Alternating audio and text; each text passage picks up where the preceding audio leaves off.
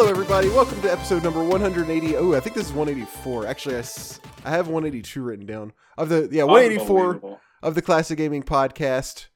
Today's date is November 20th, 2022. I'm Robert Ring. With me, as always, is Mr. J. Totaro. Hi. What's up, bro? Not much. What's new with you? Not much. Yeah? Yeah, no, nothing. There's really not much, really. Just kind of getting ready for Thanksgiving, you know, and all the rest of the year stuff. But yeah. I am right there with you. It is going to be a super busy time the rest of the year. So. Yep. We got the heaters going. I guess. Dude, me too. Oh, do you? Okay, I was about to say, like, 100%. do you even have heaters in Arizona? I guess you do. It was so cold the last couple weeks. It got. I mean, it's cold here. It was like in the 50s ish. I think it got a little bit lower at night. But oh my god, it was so fucking cold. Yeah, I had to turn the heat just to like break the. What do they call it? Like break the chill. Break the chill.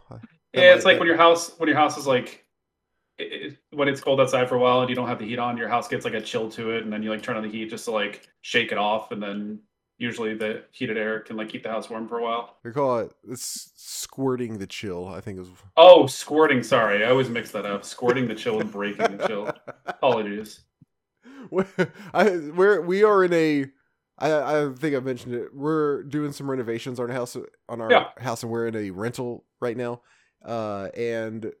There, like, one of the doors just does not have a weather seal. What? Like in what universe? I know. It's like the back door, which is where the living room is. So I went down once it got really cold. I went down one morning and it was just freezing down there. And I walked over, and you can just feel cold air rushing the draft from this door. So I just like went and grabbed a weather strip. It was actually really easy to install. And that's good at least. It made like it took like a minute to install and completely fix the problem. It was kind of miraculous. That's actually dope. I mean, at the end of the day, I'm glad you're able to. I do a lot of like shit like that around my house, and just anything that I can do on my own, I really enjoy doing. So like, yeah, that's such an obvious one too. Lisa and I had that problem in our old house, not with heating but cooling. We would waste a lot of money AC because there was a but there was a opening by our back door. Oh yeah, sure.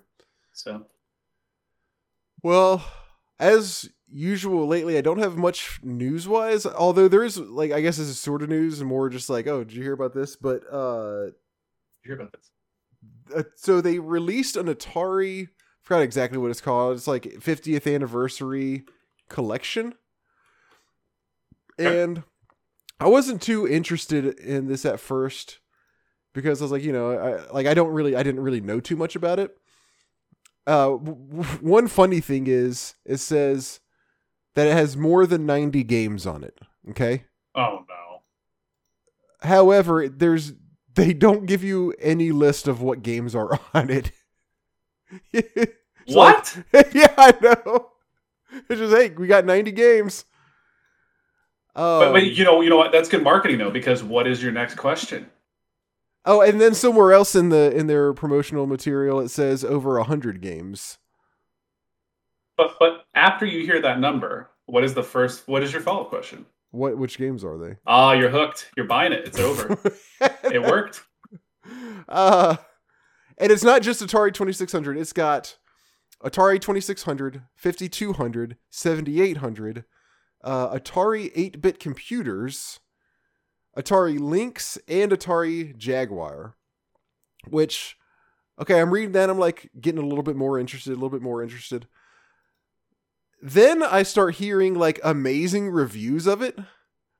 Amazing reviews? Yes, like evidently this is made by the same team that made the Ninja Turtles Cowabunga collection. So once again, my interest is still going up now. It's almost presented in kind of a timeline format where they like went and found some of the original creators of the Atari, just of Atari, and like did all these new interviews with them. So there's a lot of historical material, a lot of artwork, and then a lot of like video interviews with these guys who like started the company back in the day. And it's presented in a way it's kind of like you go through a timeline, you can read about this and that, watch interviews, and then it's like, here's a game, and then you can play a game. And it kind of goes through, it's presented like in a historical timeline format, the way like you find and select which games you want to play. My understanding is like all the historical material that's there is like really interesting, really well done. The interviews are really, really good. And the games are actually good too. And the fact that it gets into Atari Lynx, Atari Jaguar, 7800, the 8-bit computers, all that kind of stuff is actually really cool. So this, like, it sounds like they absolutely nailed it with this, despite, everything going against it, perhaps. Which is, I guess things that are going against it is Atari nowadays, the company kind of sucks. And also, what was the other thing I was going to say? Oh, the fact that they're like, there's 100 games. That's it. That's so funny. But it's supposedly this is actually really, really, really good. So just heads up to everybody that this is out there and available. I haven't played it. I did go ahead and buy. I went ahead and bought it, but I haven't played it yet. But I'm very excited to do so. What are people saying that's making it so good? What is just the quality of all the historical stuff that they have on there? Like, lots of really interesting information. Like I said, the interviews were evidently really well done, and like the people that they interviewed really gave a lot of like good stuff. And I think it probably also, I'm pretty sure it also has, like box art, maybe some manuals, maybe some like promotional material, just like the Cowabunga collection did. Like they've got like in that one, they've got like magazine ads that you can flip through and all this kind of stuff. The developer Digital Eclipse, they evidently just have gotten really, really good at finding all the historical things attached to games like these and putting them together in like a really interesting way. So it sounds like they just, everything about it is interesting and really like when the talk that I've heard about it is more focused on how awesome all the information is, more so than like, oh yeah, I'm glad I got to play this and that game. It's more like, wow, they really did a great job with this. Oh yeah, also you get to play 100 games. That's kind of crazy, to be honest. I would think like something like that would just be a big cash grab. Yeah. And it wouldn't be very good. That'd be my thought. You would think so, but like I said, based on all I've heard, also based on the fact that it's Digital Eclipse, which did the Cowabunga collection, which I was extremely impressed with, I'm excited to try this out eventually. How impressed would you say you were with the Cowabunga bundle? Is this you're setting this up like it's a joke? It's not. Okay. I just want to hear I just want to hear you say it again. This is not a nuts joke, if that's where you thought this was going. Yeah, I thought this was gonna be a decent nuts joke. You're getting paranoid. You're getting really paranoid. I was extremely impressed with it. Why? I just want to hear you say extremely impressed again. Why? Because you said it a couple times. Oh, did I? Oh, okay. Yeah. I didn't know what was going on just then. It's okay. Thank you. But yeah, that's kind of all that's not even really news, but that's all I have for news. We kind of talked briefly about the games that you've been playing. So why don't we go ahead and pick up that, and we'll start off with you. Why don't you tell us what you've been up to, Jay, in your gaming pastime? Yeah. A gaming pastime. So, we are, can I go ahead and tell everybody? We're officially changing the name of the podcast. Pregnant? Oh, yeah. Yeah, we're changing the name of the podcast to the classic We Only Play Final Fantasy Tactics gaming podcast. That's our new name. It's a working title. So. Yeah, it's got the ellipsis in there when you paused. Also, you nailed it. Yeah. So this episode, Robert. It also has "so" on the end, but that was part of the title. So Robert let me know that he's been playing Final Fantasy Tactics probably like a month ago, or maybe I probably started. What did you say? When it came out? No, when you came out. When I came out. Here. Oh, bro, Jesus, that's a sensitive topic. Everything okay? I hit a button. You were just like, wait, what? No, I'm not gay. Jesus. I was waiting. I wanted to reveal that on my own terms. Thank you very much. You think I'm trying to get you this? You're super paranoid. This is too funny. Okay. One weekend with me, and this is what happened. Okay. Um, I don't remember. Did we talk about? Yeah, we did talk about that because we talked about it in the car. That's right. Yeah, because I was like, the second you started talking about, it, I was like, now I want to play. Yeah, okay. That was when I came out. Yes. So you can all blame Robert. That's where this is going. So essentially, Robert and I had a 2.5, 3 hour car ride together, and not the entire time, a good chunk of the time, we were talking about Final Fantasy Tactics. Instead of making fun of one of our friends this time, we talked about. True, that was the entirety of it. Well, yeah. And so Robert and I were talking about it, and the entire car ride, I was like, oh man, I really want to play now. I really want to play. And so after we got back, like a couple days later, I was like, I'm going to start playing Tactics. It's funny. I tried a couple things to scratch the itch, which none of it went well. But it was just funny because I kept trying different things. I'm like, yeah, this is working. I don't feel like playing Tactics. And then like the next day I'd be like, all right, let's just get it done with. Let's just start playing. So I decided to start playing Final Fantasy Tactics for the umpteenth time. And I say this every time, and I said this to Robert just a few minutes ago. It is insane to me because every time I play this game, my first thought is it's probably not that good. I just have a lot of nostalgia for this game. If I play it again, I'm probably going to get bored and quit playing. Could not be further from the truth. I am quite addicted to playing it again, and I want to play it again because I want to try different builds and different characters and classes. So, with that said, Final Fantasy Tactics is a turn-based tactical RPG. Came out in the early, 2000? 1999? Something like that, yeah. I'm not sure exactly. But... Googling. 1997. Couple yourself. Okay. Oh, okay. So June of 97. It is for PlayStation 1. For those of you who have not listened to some of the older episodes, Robert and I played this multiple times with podcasts. I think Robert, you've played it one other time. I've played it, yeah, once. One other. Did you play like the iOS port when it came out? Yes. Okay. That's the War of the Lions version. Yeah, which I will say very, very confidently, almost all the versions. All the versions I've played are great. The original PS1 version is probably my favorite, mostly because of the death yell. To be honest, yeah.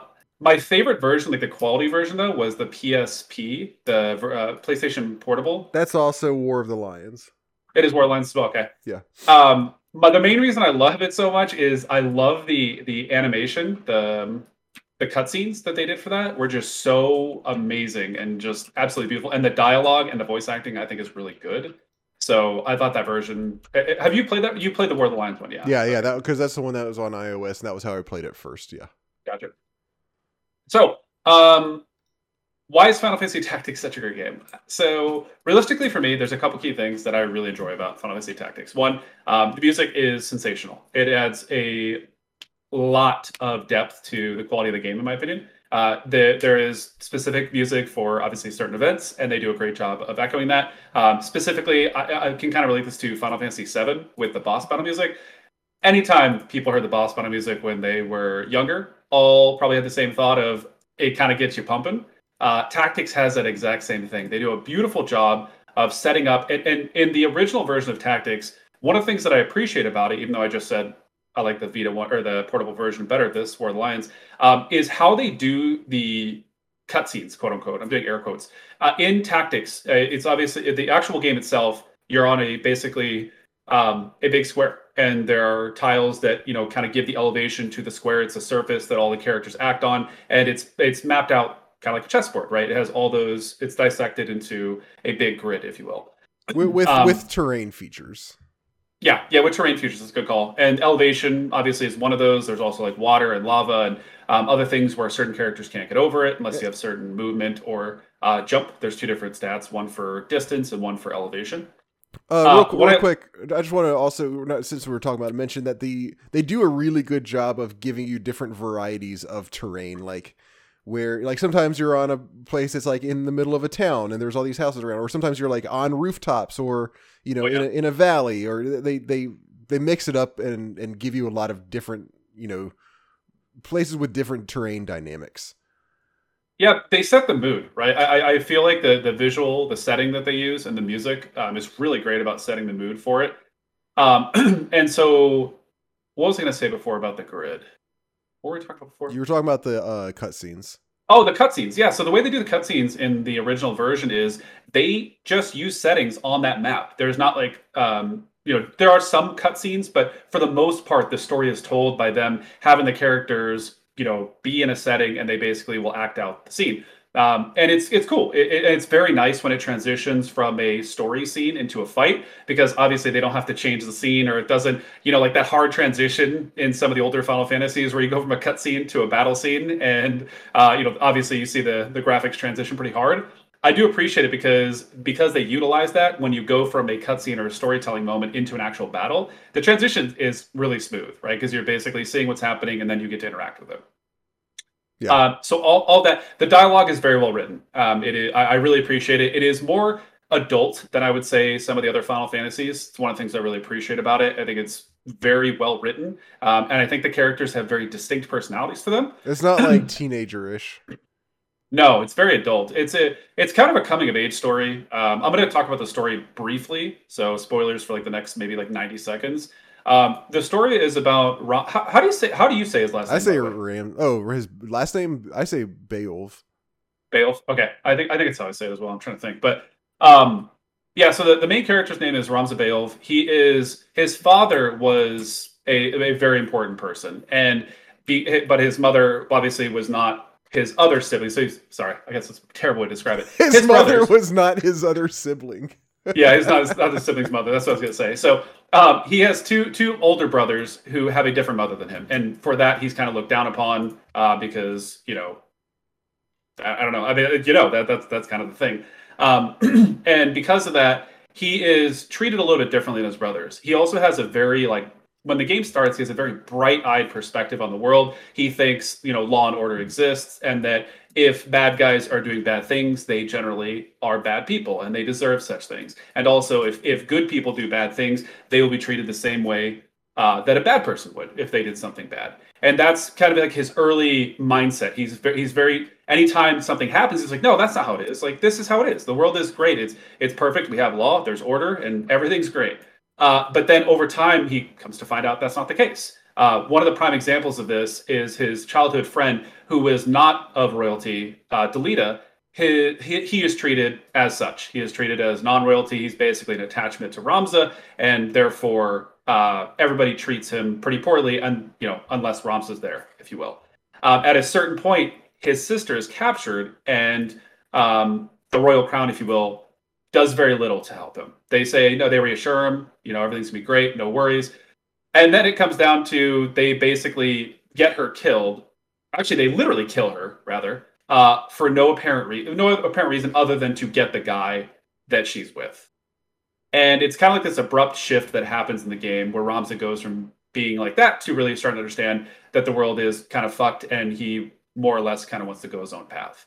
And it's very enjoyable to watch him go through this, because early on, you kind of agree with him, or you're kind of fed to agree with him. And then there's, again, a very abrupt shift that transitions the game a different direction, which I really appreciate. Again, it kind of goes back to the idea of it being more of an adult story.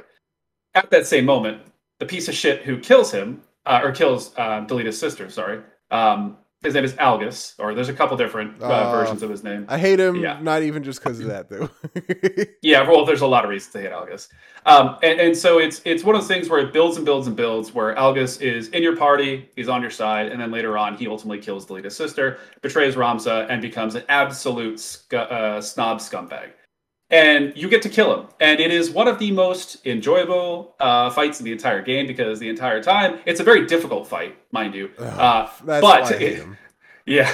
And the way he plays, by the way, so in the early game, he is played as a squire, which is basically like a melee hero. When you fight him, when you try to kill him, he's an archer, so he can sit very far back. He has a very, very hefty front line, so it's hard to get to him. And he also has auto potion, which means anytime he takes damage, there's a chance that he will automatically use a potion to heal himself. Is he an archer?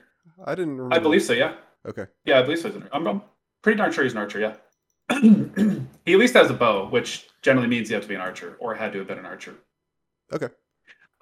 Anyways, so he basically is just an absolute scumbag, and then he is sitting in the back, and it's just such a brutal battle. Now, for me, it was really easy. I just one-shot him. I just blew him up. I didn't even touch. So I'll talk about my comp here in a little bit. My black mage was just doing a lot of damage at that point. And I also had Ramza as an Oracle, so he was able to mute everybody else with Don't Act, and I just teed off on him and like killed him in no time flat. I also had a monk at the time too. I had so much. This is one of the probably about 4 battles that I had so much trouble with because. Wait. Let me. Can I guess the 4 before you jump into it? Yes, I'm just estimating 4 off the top. Okay. I wasn't thinking of specific ones off the top of my head, but yeah, go ahead. You can go ahead and guess. I'm gonna guess you had a lot of trouble with the Velius fight. Which one is that? That's the second Zodiac Stone fight. It's the one where he's the ram and he has the 3 demons that cast Titan on you. Or Cyclops, I think it's called. Yes. That one, yeah. Okay. Did you have issues with the first Weegraph fight where you're at the windmill? Actually, no, I did not this time. How did you do that one? Did you kill him or did you kill everything around him? I killed everything. You're talking about where you're... Wait, the windmill. I'm sorry. I thought you were talking about the castle one. Windmill... Yes. It's the one where right after you kill Maluda, his sister, and then Weegraph wants to kill you. Okay. Yes, I did have trouble with it. I don't remember exactly what the problem was on that one.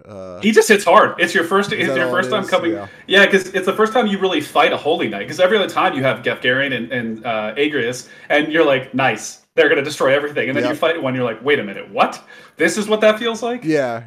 Maybe that was it. Yep, that was a bitch. Okay, I'm gonna guess the fight with Gefgarian where he's behind the gate and you have to 1v1. Okay, that was the one that I actually, for some reason, didn't have any trouble with this time. Wow, what was Ramza at the time? Summoner. There's what did you just hit the switch and run? No, I hung out on the top. You know, you could get to the very top up there, and like for some reason, Gefgarian took like 4 turns to get close enough to do anything to me. Really? Yeah, and so I was just kind of like fighting the other guys with my other guy, with the other guys, and I was casting a few spells from up top with Ramza, and then when Gefgarian got up there, then I like ran past him, and I probably got hit once or twice, but yeah, then I went over to the door and opened the gate. I'm impressed. He does a lot of damage. He hits for like 63 every time. Yeah, I don't know exactly how I managed to pull that off. It was kind of weird. I'm not sure. Okay, so that fight, did you beat the game? No, I'm only like halfway through right now. Okay, so there's one other fight that I was going to call out. I don't remember which one it was. Are there any other ones that stick out to you? Well, this one is kind of basically the same one, but so you mentioned the ram. Yeah. Oh, the next Zodiac? Well, the one, like, that's the second part of a fight. Oh, the first part of killing. Is it? Who is it? It's not Weegraph? Yeah, I think it is Weegraph. Yeah, I'm pretty sure it is Weegraph. Yeah, it's Weegraph. And he's an absolute bitch. He's a savage, is what he is. Because, yeah, it's a one-on-one fight, first off. This is one of the spots where you can get screwed up on your save. It's a one-on-one fight, him versus Ramza. And if Ramza's not a good spec, you're in deep shit. Exactly. That's exactly it. And Summoner is not... Actually, it's not terrible. It's not great for this one. What I ended up... I tried like 4 or 5 times because Weegraph does a ranged attack. He does like Jay kind of quickly mentioned this a minute ago. Some of the characters, classes, they use a sword, but it does a ranged attack. It's like they swing their sword and it does like a magic attack at him, basically. But I think it hits for physical damage. Does it? I didn't know that. I'm not sure about that, but it's not like... Oh, you're so smart. I never thought about that. It's not, I'm not... it seems like it does, but I'm not 100% sure. Okay. But that's how it acts anyway. But so it's really like you're in kind of a confined space, and it's really hard to get far enough away to heal or anything like that. And he pretty much 3-shots you. And you do less damage than him. So it's like you're just fighting each other. If you just fight him straight up, you're gonna lose every time. So you can tell me if what your strategy was. I had to look this up. And really? Yeah, and that's funny. There's a bunch of different advice on how to deal with it. The advice that I took was to put Ramza, set him back as a squire. Whoa. Learn Yell, which I had, like, you know how sometimes you sort of just randomly get a whole bunch of job points stockpiled? Yeah. I had classes. I had like 1,000 on Squire. So I learned Yell, and I learned one that like gives me +1 movement, so you can move one more extra space on your turn. Gosh. And then I gave him, I think it's red shoes, which gives you +1 speed. And then I kept Summoner as my secondary class. So what you do is you run away from him pretty much as much as you can. You're still going to take some damage because it's really hard to keep away. But every turn, cast Yell on yourself. And what that does is it adds 1 speed. And then when I needed to, if I got hit a couple times, then I would make sure to cast Moogle. And that's a healing summon spell. It's a summoner, yeah, I was going to say. I also had already learned the summoner ability that lets you cast summons and cast spells for half MP. So I was able to cast a whole lot. So I kept. Was that pretty good, by the way? Yeah, it's very good. He hits really hard with some of the summons, and especially if you can cast them more often than you can cast them just like their spells more or less. When usually they're prohibitive because they cost so much. But so I was doing that. I was running away, casting Yell if I was safe, casting Moogle if my health got low. And you just keep doing that until like your speed is just insane. It got to the point where I would get 5 turns before he got a turn, before Wiegraf gets a turn. So I eventually got him to a point where he couldn't get to me, and I was moving so much. I was getting so many turns that I could like make tons of distance from him and not have to worry about getting hit when it was his turn. And then when it got to the point, like I said, where I was about 5 turns for every one of his, then I went up to him and just started wailing on him. And he got, I would hit him like 5 times and he would hit me once, and then I hit him a couple more times and he died. Then when he dies, he comes back to life as the ram fucking demon or whatever. And I was honestly still a little bit scared. Because you still it's the same fight. It doesn't like cut away in the meantime. It's just like a second stage of the same fight. So you keep all your speed boosts, which is good. I was a little bit nervous, but also at that point your party comes in and they can help you. And he does, like you said, he brings like 3 kind of other demons with him. Yeah. But I just focus. Oh, Andy has 1,000 health, which is insane at this point in the game.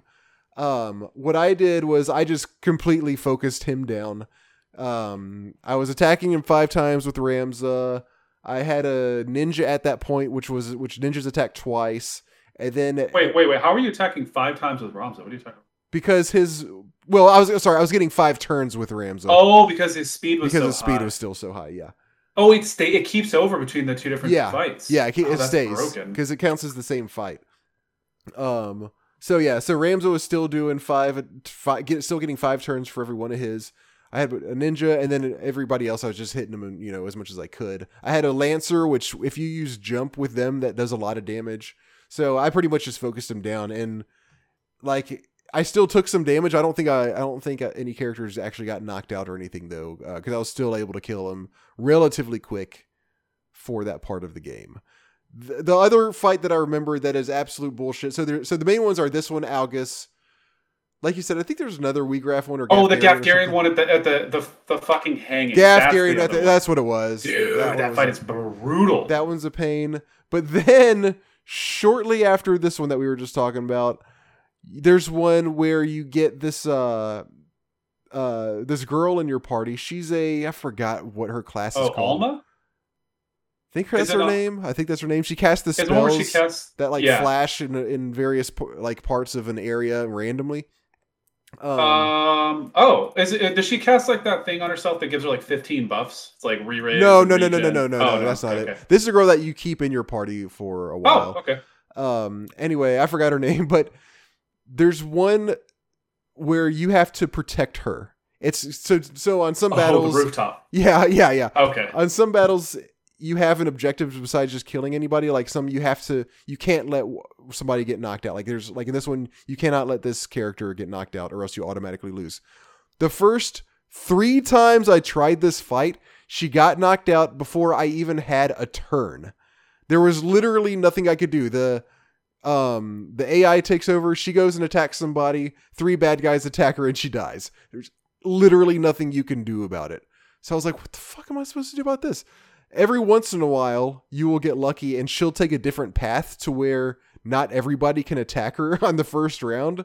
But what I read was what you can do is take all of the armor off of one of your characters, and that draws the AI to that character instead of her. So they pretty much kill your other guy, but she survives, and you can res the other guy, obviously. But she'll survive the first couple rounds. Then you have a chance to at least heal her and at least get some turns before something else happens, and you like actually have a chance besides just literally watching the AI play it until she dies, and then you have to start the fight over again. I love it. That one was I was like, are you fucking kidding me? Like that was kind of one of the most ridiculous things I've seen in a game. Get better, obviously. Yeah, I guess. I googled it, by the way. Apparently, the reason that you're getting JP job points. So yeah, I'll explain this a little more in a second. But I just want to tell you this: if you have somebody who's adjacent to you when you gain JP and they are the same class as you, they get 1/4 of the JP that you got.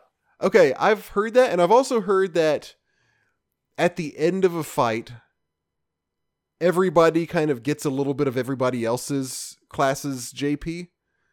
Okay. Okay. But I didn't have squires in my party, so I still don't know how Ramza had so many squire points. I don't know. Squire's one of those ones, like, I feel like I was just getting constantly. Like, no matter what I was doing, like, I would become a chemist, and I'd go back and be like, oh, I have 200 JP. I'm going to buy a counter tackle or I don't understand either, but yeah, same thing. Okay. So why Robert and I are talking about this? So one of the very interesting mechanics about Final Fantasy Tactics is not mechanics, but it's a very difficult game.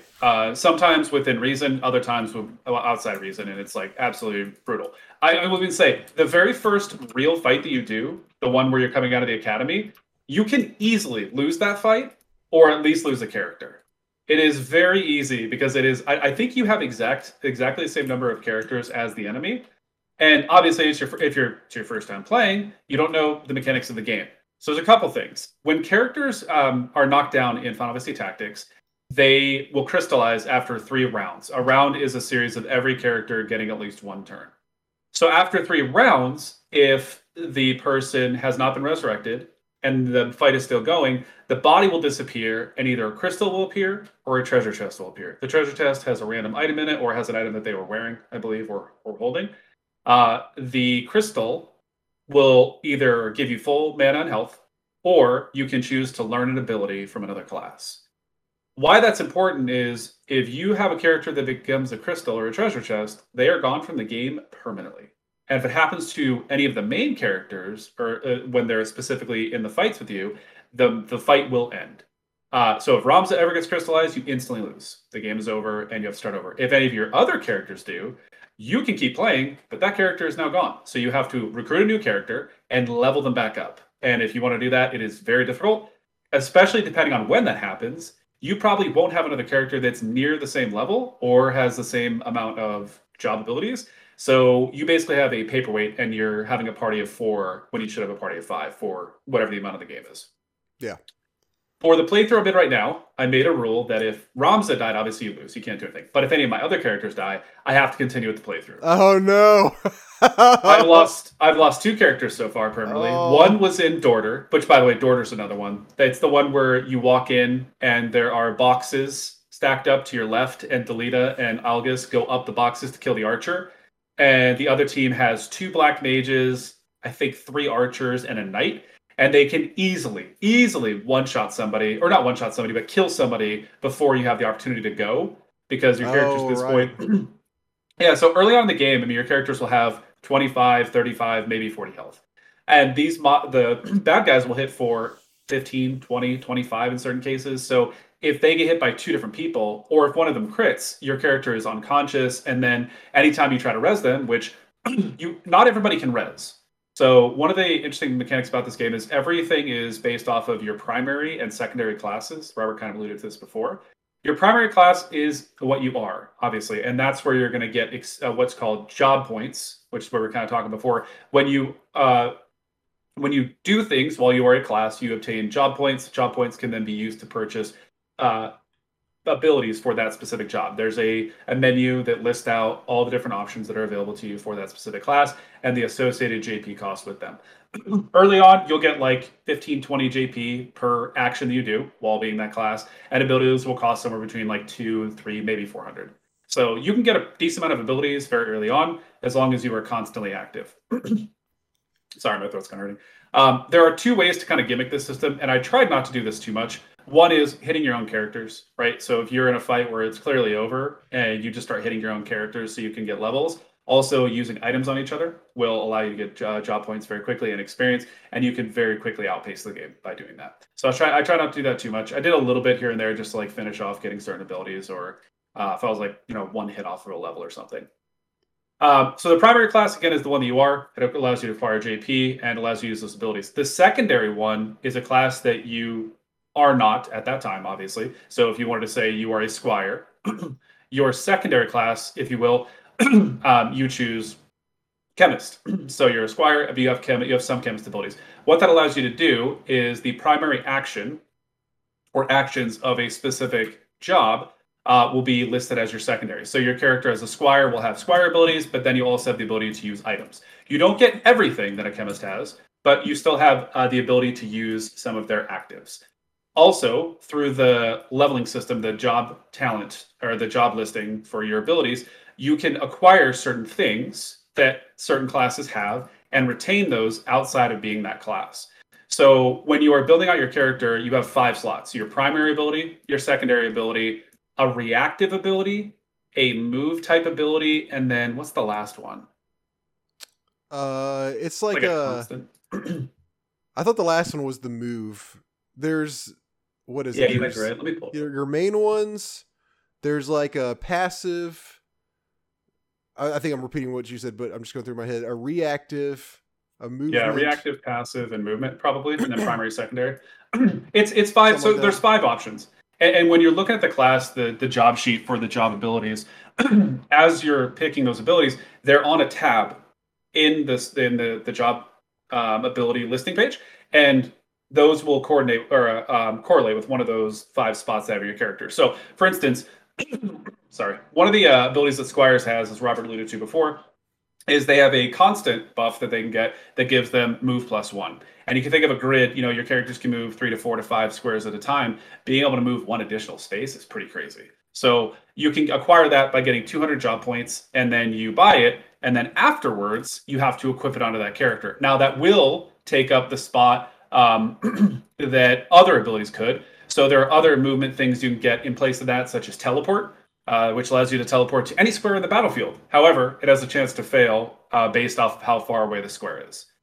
You could get jump +1. So if you're playing a character like an archer and you want to get up to a higher elevation because you do more damage from a higher elevation, you could take jump +1. If you want to put like walks on lava, take that. Walk on water, take that. Move, find item.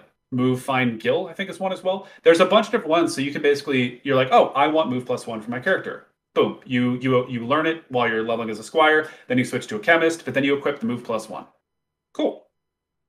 So there's a lot of stuff like that. The reactionary one is the one I was talking about before. There is a talent in the chemistry, and I think it's either 300 or 400 JP, which is quite a bit early on. That's like 1 to 2 of a standard ability.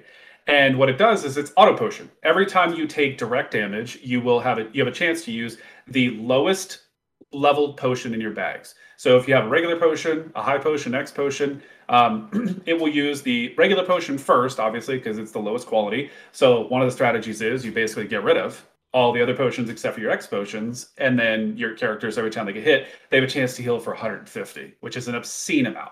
And if you have auto potion on your characters, it is very unlikely that you're going to have any issues with this game because you will out heal almost every fight in the game without even trying. So it's one of those like really gimmicky things that, again, I have it on a couple of my characters, but I didn't. Normally what I do is I will go to the squire, I'll get move +1, I'll get gain JP up, which is basically just an increased rate of gaining job points from squire, and then keep those 2 on, get auto potion, and then just kind of level my characters out. And it's just so ridiculous. You're flying across the map, you're auto potioning, and you're outpacing the game in terms of levels. So it's like a very strong strategy. That's what makes Algus such a bitch when you play him, because he has auto potion, and he seemingly has, as far as I can tell, unlimited potions, or basically unlimited. Question. So yeah. like the first or second time I played against him, I had killed everybody else and I had lost a few guys. I had 3 guys left. It was literally 3v1 and he was just like laughing at me because he healed every time I attacked him and then he would attack somebody and kill them or just about kill them. It was ridiculous. Yeah. So that's kind of the overview of the characters and leveling. So why this game is so fun is because you can mix and match any of the classes that you want to. So you have the base class, which is a chemist, which is kind of like the path going into becoming a caster. And then you have the squire, which has the opportunity to kind of go into melee, if you will. It's kind of like a really, really rough way to describe it, but that's kind of how the game starts. Also, real quick, just a note, you only get experience for your primary class. Oh, that's true. Yeah, because I forgot about that too. There are job levels, what is the I actually don't even know the true benefit of being a higher job level. I'm assuming it just amplifies it's just for, if I understand correctly, I think it's just for unlocking other classes on the job tree. I wonder if it increases your JP gain rate, because I definitely noticed mine went up over time. Maybe, I'm not sure. I think I thought that's more based on you're fighting harder people and you're getting more XP, against them, but I'm not sure. Maybe not. Yeah, I'm going to read about this just a moment here because I'm kind of curious. So why this game is so fun is because of exactly that. And realistically, as you job level up with certain classes, you will unlock other classes. So if you get to like a level, I think it's level 3 chemist, you unlock white mage and black mage. Okay, and then if you level up white mage to level 2 and level black mage up to level 2, then you unlock the summoner or whatever. Just as an example, and you can go off in a multitude of directions. There's probably like 20 something classes. How many classes? I say 15. I would guess like, let's say 26. 26? That's what you're guessing? I'm going to say 15. 1, 2, 3, 4, 5, 6, 7, 10, 14, 17, 20. Looks like 20. Oh, wow, okay. Yeah, 20. So there are 20 different classes. Is that counting the classes that some people just have that you can't actually unlock? You know what I'm talking about? Like some of the special... It's the actual leveling tree. Oh, okay. Like, so that's 20 then. Yeah, okay. I only looked at it for like 30 seconds, so they could have literally scribbled poop on there, and I didn't. Okay, all right. So. We get the idea. Yeah, you get the idea. So there's around 20 classes, and so as you're leveling through the game, you can look it up, right? And I remember playing this as a kid, and one of the cool things about it is my friend versus another person versus me. We all had different parties because we all had different classes, and we didn't know how to get the other classes because we didn't know they existed. So as the first time you're playing this, it was very cool because you'd be like, oh, you just like win a battle and you go in your inventory and you're like, the fuck's a calculator? And then you look and read about the calculator and it's like this new class you just unlocked. It is neat how that happens. Yeah, it's exciting. And then you're like, oh, let me go read all about all their abilities. And then you're like, well, shoot, now I really want to finish like leveling white mage because I want to get this ability before I switch over to a calculator, whatever it is. So there's a lot of variety to it. And historically, when I've played a lot, what I will do is I will start a class and I will not leave that class until I master it. To master a class, you have to learn every ability. Really? Yeah, so I would master everything. But here's the thing. It's not a good way to go about the game. One, it's not fun. That's hard. Because it's hard. It's just time consuming. Yeah. Not even that. It's more of like, as you progress through the game, I probably only played 4 or 5 different classes because my characters, I was mastering everything all the way through, right? Yeah. So that just takes up a lot of, because, there's only so many battles in the game. You can farm the regular battles, but that's just a huge waste of time and I don't want to do that. So this time I just decided, like, whenever I was looking at another class, I'm like, that looks interesting. Fucking send it. Just go. I'm just gonna play that class and just see how it is. So Ramza in particular, like almost notorious for me, is always some kind of physical DPS. Predominantly a ninja, obviously, like a monk or a knight into a ninja, because it's just pump. It's just so much fun, and the ninja is insanely broken. So this time I did quite the opposite. I made him into a chemist, and then I made him into a white mage, and then I think I went directly into Oracle from there. And I've been Oracle ever since. So I'll kind of briefly touch on the classes. So obviously a knight's pretty self-explanatory. It's like a melee DPS. They're very tanky. They do some cool stuff. For the white mage, pretty self-explanatory as well. White mages do healing, and they have some pretty cool abilities. They also have the ability to resurrect people, which you don't always have the ability to resurrect in this game. And the reason is, as we kind of talked about before, the chemist is the only one that has the ability to actually use Phoenix Downs, which is a way or any items. Only chemists can use items. Yeah, true. So and the other thing is, even if you are a chemist, doesn't necessarily mean you can use that because you have to learn through your job tree how to use an item. So if you have an X potion in your bags and you haven't learned how to use X potions, you can't use it. You have to wait until you get enough job points to then spend it on it, which is pretty cool. So the White Mage was pretty fun. The White Mage has things like Cure, it has Protect, which reduces physical damage, Shell that does magic damage, the ability to raise other people, and some other stuff. I briefly touched on it, and then I went straight to Oracle. I've never really played much with an Oracle before, and it was very fun. The primary ability that I used, I don't know exactly what it's called. Maybe it's called like Disable or Paralyze, I think, maybe. Okay. And what it does is it prevents the person who gets hit by it from being or from using any sort of action. In Final Fantasy Tactics, every character turn you have, your characters have the ability to move, and your characters have the ability to attack. That's an and statement. You get to do each of those activities once. The one challenge is, after you move, you cannot unmove. So you have to make sure you're moving into a good spot so that you can actually interact with whatever you're trying to do. This comes into play for ranged abilities, especially for spells, because if you overassume how far you can reach with a spell, in a lot of cases, what you'll end up doing is not be in range and then just waste your turn, and it really sucks. The other thing that's really cool about Final Fantasy Tactics in this regard is when you cast a spell, if it's a damaging spell or a healing spell, you have the choice to either attach it to an enemy or a target, meaning if they move, that ability will follow them and hit them. In Tactics, most of the abilities that you'll use have it is 1, 2, 3, 4, 5. Yeah, it's 5. It basically can hit 5 different boxes or spaces, if you will, in like a plus sign formation. And so why that matters is if you're targeting an enemy and you have allies next to him, you can hit your own units with your spells. Yeah, because it doesn't cast immediately. It takes like a charge. It takes some time to like chant or charge it up or whatever. So like if you cast a spell on somebody, it depends. It partly depends on their speed and how strong of a spell it is. But usually like you start casting and then a couple more turns go and then you cast the spell. So that's why that matters. If you are, like Jay said, if you choose to target the person, then if they move, then you're still going to cast a spell at them. But if you target the tile and if they move, you're just going to attack the tile and hopefully, whatever was around it. So, and this also comes into play because if an enemy is casting a heal on one of their allies, you can move next to that ally and you can get the heal. Or if they target you with a spell and they're chanting it and charging it for a couple turns, you can then proceed to walk up to them, which I've done many times, where they'll cast like a giant spell and it'll be like, it's casting for like 3 more turns. And I just like waltz up to them like, yo, and then you hit them while they're casting, you do damage, and then they cast their spell and kill themselves. And it's like, yeah, it's awesome. It feels good when that happens. It's a really great interaction. I really like that mechanic that you can use, beneficial spells on enemies and the alternative or vice versa on allies. I think it's really cool. I think it's a really cool mechanic in the game.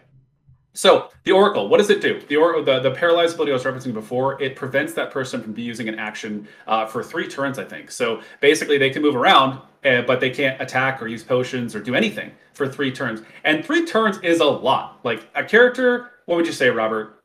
5, 6. You get 5, 6 turns maybe per battle?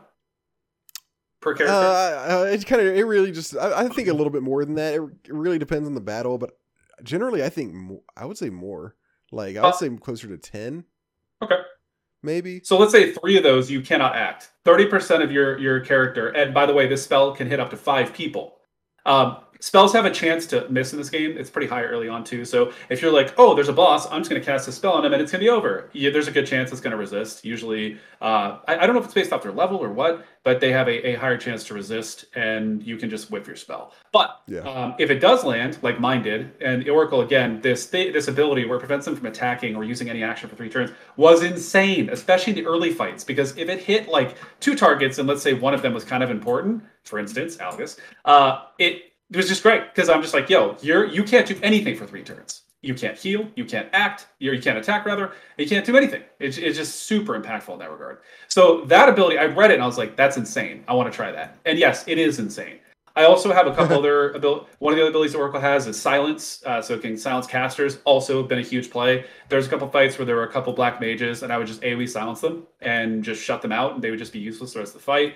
There's also one for zombie. You can turn somebody into a zombie, which in Final Fantasy Tactics, if you're a zombie and somebody heals you, it does damage. And the only way to remove that is using an item called a Holy Potion. So it was insane because I would use it on a big target, right? And then the enemy would be like, I can heal. And they would just hurt themselves or whatever. So it can be really, really impactful that way.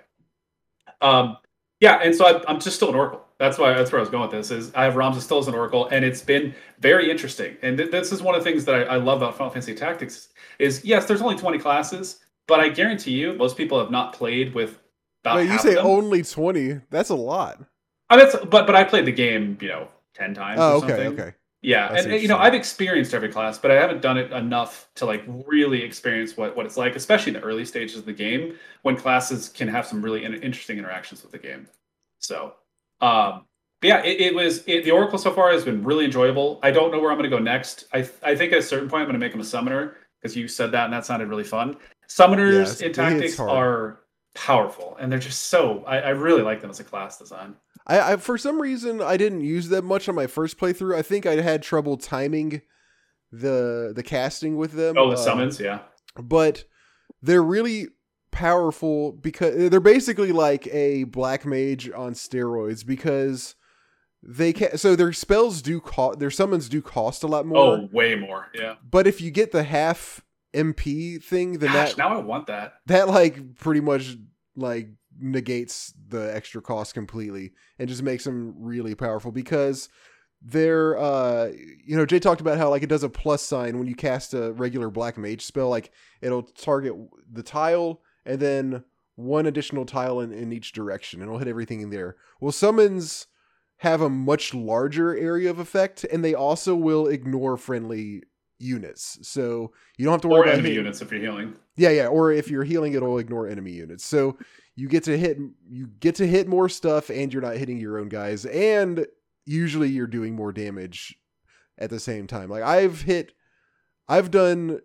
700-800 damage in a single turn with Ramza before, just by virtue of hitting so many people with a strong summon. Plus, the summons look really cool. Yeah, they do. They look cool. Titan looks awesome. He does. That's actually what I was thinking of. When he's just like slapping the ground. Yeah, like all the ground kind of like comes up and starts like it's like kind of causes an earthquake and all these rocks like kind of shoot up from the ground. It's pretty awesome. But yeah, that's because I've done a pretty interesting strategy so far. I have more casters. I have 3 casters and 2 physical, I think. Actually, I wanted to ask you in the early fights. So one of the things that frustrates me about this game is in the early fights you have 4 of your characters, and then there's 1 special character, which is a character that isn't in your party quite yet. They're just kind of like they're temporarily there. You can use them for major battles like chapter battles. Oh but yeah, you can't use them AI in, like, random controls battles. them. Yeah. Yeah.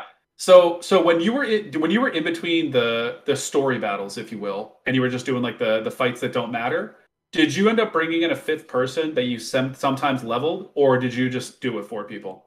I always used a 5th person. At that time, I thought I was going to use the strategy of, I'll probably mix in a lower level character to have a backup person in all my fights, but I did away with that pretty quickly. But yeah, so I was mixing in an extra character at that point. Okay. I was originally going to try to like have that 5th character there as much as possible because at a certain point you get to use them more and more. I just have 4 people, and whenever I have a random battle happen, I just go in with 4 people. Oh, okay. And I will tell you right, I've had 0 trouble winning any fight with 4 people. It's actually really? Okay. insanity. Yeah, honestly, it's mostly because of Ramza's don't act ability, the paralyzed thing, because like the AI is so great about grouping up for you and just getting ready for the cast, and they group up, and then I silence them all, and they just sit there idly for turns while I just beat them down. Which is pretty fun. If you cast haste on them, it also speeds up their spell casting. I love haste. Haste is so powerful in that game. It is ridiculous. I at first I didn't like it because sometimes it misses, but then I realized that it also does the plus sign, little tiny area effect thing. So you can hit, so you can hit 2, 3, 4 characters, sometimes 5. If you go perfectly, you can hit 5 characters with it. So if you miss 2 and hit 3, that's still really, really good. Yeah, and I think as well, I wonder, I'm going to Google this in a moment here, but I have a feeling your job class determines your success rate of spells. Because early on, I remember my white mages always missing with their spells, and that includes like protect. You can't miss with a heal, I don't believe, or can you? Man, I don't know. Ooh. I know you can protect and haste and stuff. I'm not sure. So, I wonder if your job class helps with that too. I was just thinking about that. So what is your party right now? I have Oracle. My monk has been my tank for the most part. So I have Oracle, I have a monk. What else do I have? I can just pull it up here in a second. I'm So trying to remember. Go ahead. Go ahead. you're You're, still you're, unlocking some of the classes because you're still a little bit early. yeah, 100%. Right now, mine is, and I'll probably stick with this. Mine is Ram's a summoner. I've got Still, yeah, I'm just keeping him as summoner. how long has he been like that? It's got to be a A little while, long right? time. I was gonna say, are you close to mastering?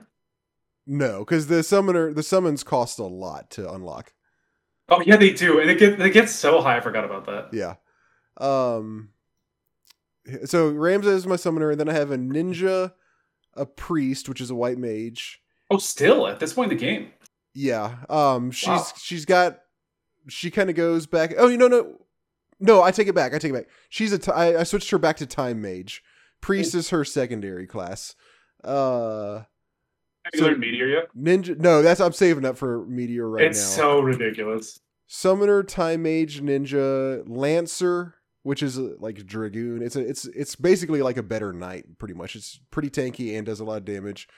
And I use Lady Agrius, which is a holy knight, which is yeah, she's one of the ones that overpowered. does like sword, like a ranged sword attack, like we were talking about earlier. Cool. So my four main ones are Ramses and Oracle. I have a summoner, a black mage, and a monk. That's the four that I'm using right now. And the summoner only has Chocomog right now, so it's just basically a healer. Wow, And you got a then, squish. That sounds like a squishy party. yeah, it is. But the Oracle thing, dude, don't act. I mean, it's just so cheap. Yeah. So the don't act. That's not one of those that only hits like 5% of the time or something like that. You had pretty good success with it. 60 to 70%. I had to guess. It's Okay. pretty good. And I even got it on Abby got it on August, so that was pretty great. You know what else is really good is the Thief's Charm. Oh yeah. Oh, it can only be opposite sex though. Yeah. The Thief can charm only an opposite sex character, and they will they'll fight for you for like 3 or 4 turns, which is obviously super powerful. And another thing about this game in general is like the way damage scales, or not even scales, but the amount of damage you do or characters do in general in proportion to HP, your health is very high. So like there are some times where if you get hit twice by a character doing a lot of damage, you might die. So usually it's somewhere between 2 and 4 hits that you can take before you're either dead or very close to dying. So you really have to be careful with your turns. And so any extra, turning one character onto your side for 3 turns is huge. Getting a ninja who can attack twice per turn, that's enormous. Like little things like that add up very quickly. Yeah, that's a good way to put it. Yeah, damage does scale really well. And Robert is playing with one of, in my opinion, the most broken classes, which is the ninja. The ninja is dual wielding. So, and the offhand damage is not reduced at all. It's 100% of the damage. So your character goes from dealing X damage to 2X. And they're very fast, so they go early in a fight, and they move very quickly, meaning they can go travel distances very quickly. So a ninja can usually walk up to somebody, turn one, and hit them for either their entire life bar or the majority of their life bar. If they can't hit them because there's some sort of range issue, they can then throw an object or a weapon or a shuriken, which still does a significant amount of damage. Yeah. They also have high evasion. Which is so stupid. They have high evasion. Yeah, and I just unlocked a skill that gives them even better evasion. Really? Because he was getting killed like pretty early on sometimes. That sounds so fun. I hate it. But now I got this one too. He just dodges everything. But like, he does more damage than anybody else with just one hit, and then he does a second hit afterwards. Like there have been plenty of times where I one-shotted a person without even doing the second attack. It's actually so ridiculous. It's such a broken class, and the evasion thing is very, very cool. We didn't even talk about this, but each character has a number of equipment slots that they equip going into a battle. So you have the ability to put on a main hand or offhand, or a two-hander, a helmet, a chest piece, and boots. The boots are usually things that amplify existing movements, so either like +1 movement, +1 jump. There's some other ones as well you can equip that do some very interesting status, or like very like specific buffs. And so Robert is using 2 swords, which is just significant. But one of the items you can wear, I think it's a helmet, that gives you more evasion. It gives you like a 20 or 30% chance to dodge. So if you wear something that while playing a ninja, you're not only like doing insane damage, but you also can't die by physical, which is just ridiculous, though. It's pretty crazy. That's Yeah. just so crazy. But yeah. So what else, Robert? I don't know if there's much else. I A lot don't know of if there's much information. else. The stories, I think you touched on the story a little bit earlier, but it's worth mentioning that the story is also really good. It's kind of like the whole. Really good. You know what's fun is in between. You're like, there's this kind of nice little change of pace that constantly happens throughout the game, where you get a little bit of story that unfolds. You get to kind of just like watch the story. Then you get to do a battle. Then after the battle, you get to go back to your like team and see how you want to level them up. See what abilities you want to learn. See if you need to go. See if you want to go buy some gear. See if you want to check out what new job classes you might have unlocked and maybe change that around a bit. Then you go back and then it kind of does that whole loop all over again. So you're not always just fighting. There's a variety of things that you're doing at any given time, and they balance it out really well. To where it's like, all right, now let's get a little bit of story. All right, now you get to actually fight. Here's a good battle. And the battles take what, like 15, 20, 30 minutes sometimes? Like they're pretty Some substantial. of the later ones take longer. They take even longer. Yeah, they're pretty substantial fights and very difficult, as we've kind of said. Like they're probably 75% of the battles I've done, I've had to do twice, or at least twice. Because like some of them are just really tough. So it's challenging. You get a good variety of things to do. You're not always just doing the same thing over and over. They just kind of nail it on all fronts. Yeah, and so one thing we forgot to mention as well is in between fights, you are on the map overview, which allows you to go from town to town or battle to battle. There are green nodes, which can be random encounters. If you go to them, you have a chance to get in a random encounter with some usually pretty easy fights. Blue nodes, which are cities, and then red nodes, which are story battles that progress the game. And so you can grind if you want to. Also, if you want to go to a town to buy something, and you're not already at a town, that means you have to traverse over other nodes, and some of those nodes can instantly spark a battle. So there are times when you can get in battles at a really bad time. There are also a lot of times where you won't have enough money to buy what you need. Money is very tight in this game early on. At a certain point, there's a breaking point. I don't know why it happens, but I've always noticed that at a certain point in my run, I just have more money than I ever need to do anything with, and I just that's pretty common in Final Fantasy, right? Like sometimes you usually start off a little bit restricted, then once you get to a certain point, it's like I have $1 million. Yeah, it's a fair assessment. So, you can also go to the bars in the cities, and you can proposition for quests, and those quests are additional things that you can do that you can basically send a character to, and they'll go out of your party temporarily for a series of days. Each time you move from node to node is a day. So if a proposition lasts for say 11 days, then your character will be out of your party temporarily for those 11 days, which can be good, obviously, because they get experience and you may progress like a side story or unlock a new character, but also while they're away, you can't use them. So if you get into a battle that you can't win, well, you are down a guy, or down a person rather, and you can straight up just die because of that. So the propositions are really cool, and they're a great way to get extra experience and stuff. Yeah. Did you do many propositions this time? I've done 2 or 3, yeah. But my problem is I forget where I do them at, so like I have to really pay attention to when I'm doing them, because you have to go back to the same spot to get them. Once they're done, you can't just they don't just return and they're like, we did it. You got to go back to the bar and, choose to get your guys back. So something that you have to remember where and when and all this kind of stuff. But yeah, I've done them a few times. I've gotten just a bunch of money.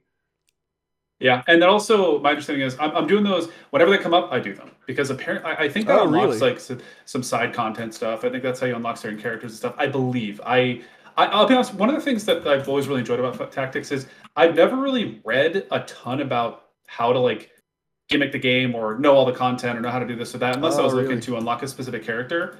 So in all seriousness, I still learn things when I'm playing this game. And that's one of the things I've kind of noticed this time is I started doing more of those, which I believe has unlocked additional options and stuff. So I'll let you know. I'm still playing. I'm 20 hours-ish in, and it's a 40-ish hour game roughly. So you're pretty close to me then, because I'm somewhere like that, I think. Yeah. It's been very enjoyable. I love it. I wish it was on Switch. God damn it. I wish it was on Switch. I would play it so much more if it was. Yeah. It's funny that it's not, but that's how things go. It's ridiculous, man. All right. Well, as expected, you are enjoying Final Fantasy Tactics. Oh, well, where are you at with it? Huh? You've barely said anything. What are I've you talked thinking a so lot. far? Okay. What do you mean? Are you asking how much I'm liking it? Yeah. Yeah, a lot. Okay, good. I'm going to talk more once I finish it, but I mean, yeah, we just talked about it for like 45 minutes. Probably, I think it might be longer than that, but yeah. Okay. I was about to ask something. I don't remember. So that's all you got for this time. Yeah, that's all I got. Yeah, only 45 minutes today. Sorry, everybody. Well, there is another game you've been playing actually. Now that I'll wait till you play it. I'm not going to talk about it again. You're gonna wait. Okay. Yeah, I'm holding off. I remember what I was gonna ask. Which number playthrough of this game is it for you? Do you have any? No idea. Know? Teens probably at this point. Teens probably. Okay. Yeah, if I had to guess. Okay. So for mine, I've got 2 games. First one is Mystery Dungeon Shiren the Wanderer. Have I ever heard of this game? I don't think so. It came out originally for Super Famicom in 1995. In 2006, Sega made a remake of it for the Nintendo DS. So I played the remake that came out in 2006. I don't know what is different about it, because I've never seen or played the original one. But it is a roguelike that's very much like Chocobo Mystery Dungeon. Ooh, is it good? Wait, Mystery Dungeon or the OG? Isn't that the same? Isn't that one? I don't think so. Wasn't that the Wii U version? Chocobo's Chocobo's Dungeon 2. Okay, that's what I'm thinking of. Chocobo's Dungeon 2, yes. Okay, sorry, yeah, because I think Mystery Dungeon was the Wii one, which was not very good in my opinion. Oh, is it not? Okay. I think so. I could be wrong, but yeah. Anyways, sorry. Anyway, it's that type of game where you are, again, very roguelike in the sense of it's just about every sense besides being ASCII, but besides it's not ASCII graphics, real graphics, but it's turn-based, like movement and battles to where you're kind of on it doesn't look like a grid, but you are on a gridded, your movement takes place on like an invisible grid, more or less, on the environment. You move, the enemies you move. You move, the enemies move. You attack, that counts as a movement, so on and so forth. You're going through different levels, picking up a bunch of mostly like potions and stuff, and occasionally weapons and armor and things like that as you were going through the levels. Scrolls, staves, things that do... So scrolls and staves are things typically that do like magic type of stuff. Weapons are obvious, armor's obvious, and then you might get healing like weeds and things like that, and food as well.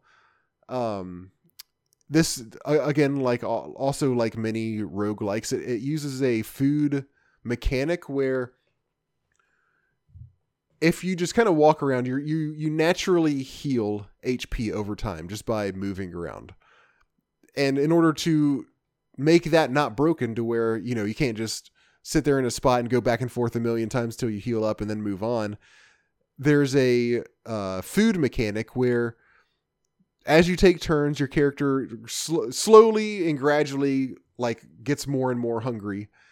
And if you drop down to 0 on your hunger or whatever it is, then you start losing health. So you have to eat in order to obviously bring that back up. So you can buy food. Sometimes in town you can get food for free, and you can also find food in levels occasionally. So usually you have enough to where that's not really an issue, but to where if you start abusing the health regenerates as I take a turn mechanic, then it can start to become an issue. So that's kind of to keep you in check. Also, like many of these games, when you pick up a potion, or I know there are scrolls and staves and jars that are unidentified before you find out what they are. I stopped playing this a couple weeks ago, and I can't even remember if technically it even has potions or not, but it has stuff like that. If you pick up like a staff, it'll say something like cedar staff or pine staff, and you don't know what it does. When you pick up even weapons, you know what the weapon is, but you don't know if maybe that the weapon might be cursed or not. So when you get a staff, you either have to wait every time you get back to a town, which is usually like every 3 or 4 levels, all your stuff is automatically identified. So then you know what it is. Or you can just take a chance and use it and see what happens. Usually I found with a staff, that's usually fairly safe to do, because sometimes it might do something that you don't want. It might like teleport you somewhere that's not ideal, but it's not going to hurt you. With weapons and armor, sometimes that is really bad, because if it's cursed, then what that does is it gives you negative stats, or like pretty much like bad stats for whatever that weapon is. Like it'll be less than if you were just unarmed. And also you cannot unequip it until you find like a scroll of blessing, which uncurses things. So it's kind of dangerous to use weapons and armor before they are identified, to make sure they're not cursed. The other things like scrolls and stuff, those are usually a little bit safer, because there aren't many of those that actually do anything bad to you. It just might not do what you want it to. And then like, so a cedar staff, once you use one or identify it and you realize, oh, okay, what this one does is it pushes a monster back, or it damages a monster, or there's some that like switches places with a monster, or teleports them to a random spot of the level, various things. Once you find out that's what the cedar staff does, then that's what all cedar staffs do, so you know what those do for the rest of your playthrough. But it's randomized on every playthrough. So if you die, which this is one of those games where, again, like roguelikes, when you die, everything's lost, all your progress is lost, you got to start over. So the whole purpose of the game is to like play through very thoughtfully and carefully. That's just what these games are. Like even turn to turn, like I see one bad guy here. Okay, I really need to think about what I'm going to do about this, because if something bad happens, like I might be confident that I can kill this guy just by running into him and attacking him with the sword. But what happens if another guy comes in? Then am I going to be in trouble or not? So I want to make sure I'm positioned in what I think is a safe spot in the room. I want to make sure I have a backup plan. Like if somebody else comes from this door, what's my escape route? Or do I have a spell do I have a staff that I can use that might just be like a displacement spell that like pushes him away and gives me room to escape, or whatever it may be. That's what I like about these games, is you always have to be thinking about what you're doing, and it's so easy to get overconfident and just start kind of like more or less like face rolling against people, and then you're screwed because like something unexpected happens. So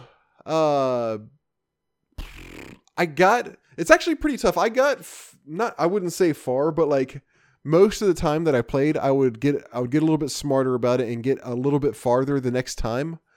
I probably put about 4, 5, 6, 7 hours into it, but then my DS cartridge got like corrupted or something like that. Oh, and so I wasn't able to load saves anymore.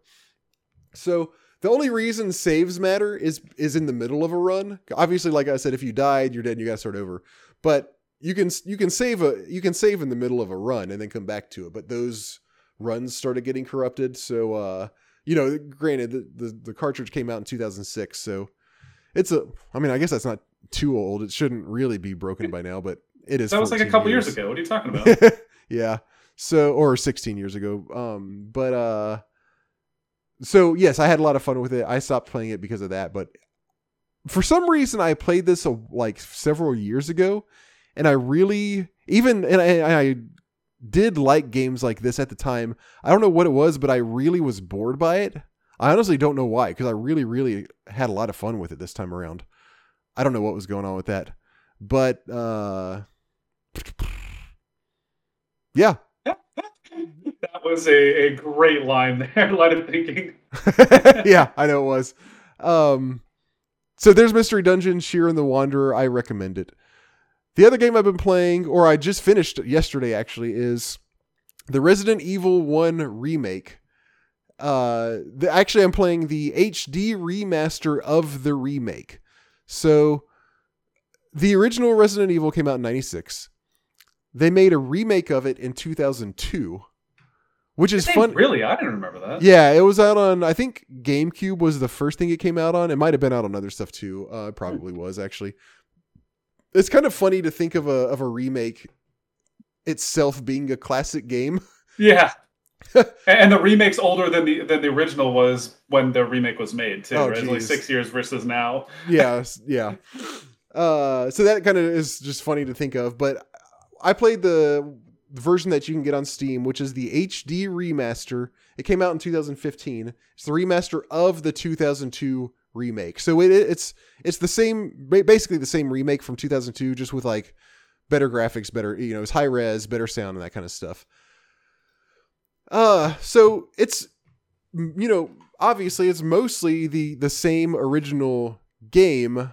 It just looks a lot better, but there are some differences. It's not just a, room for room, line for line remake of the game. Like, they did change some stuff. Some of the rooms are a little bit different. There are some different rooms. There are some different puzzles, but all of the main stuff is there. And even most of the rooms and puzzles are still there and are still the same or very similar.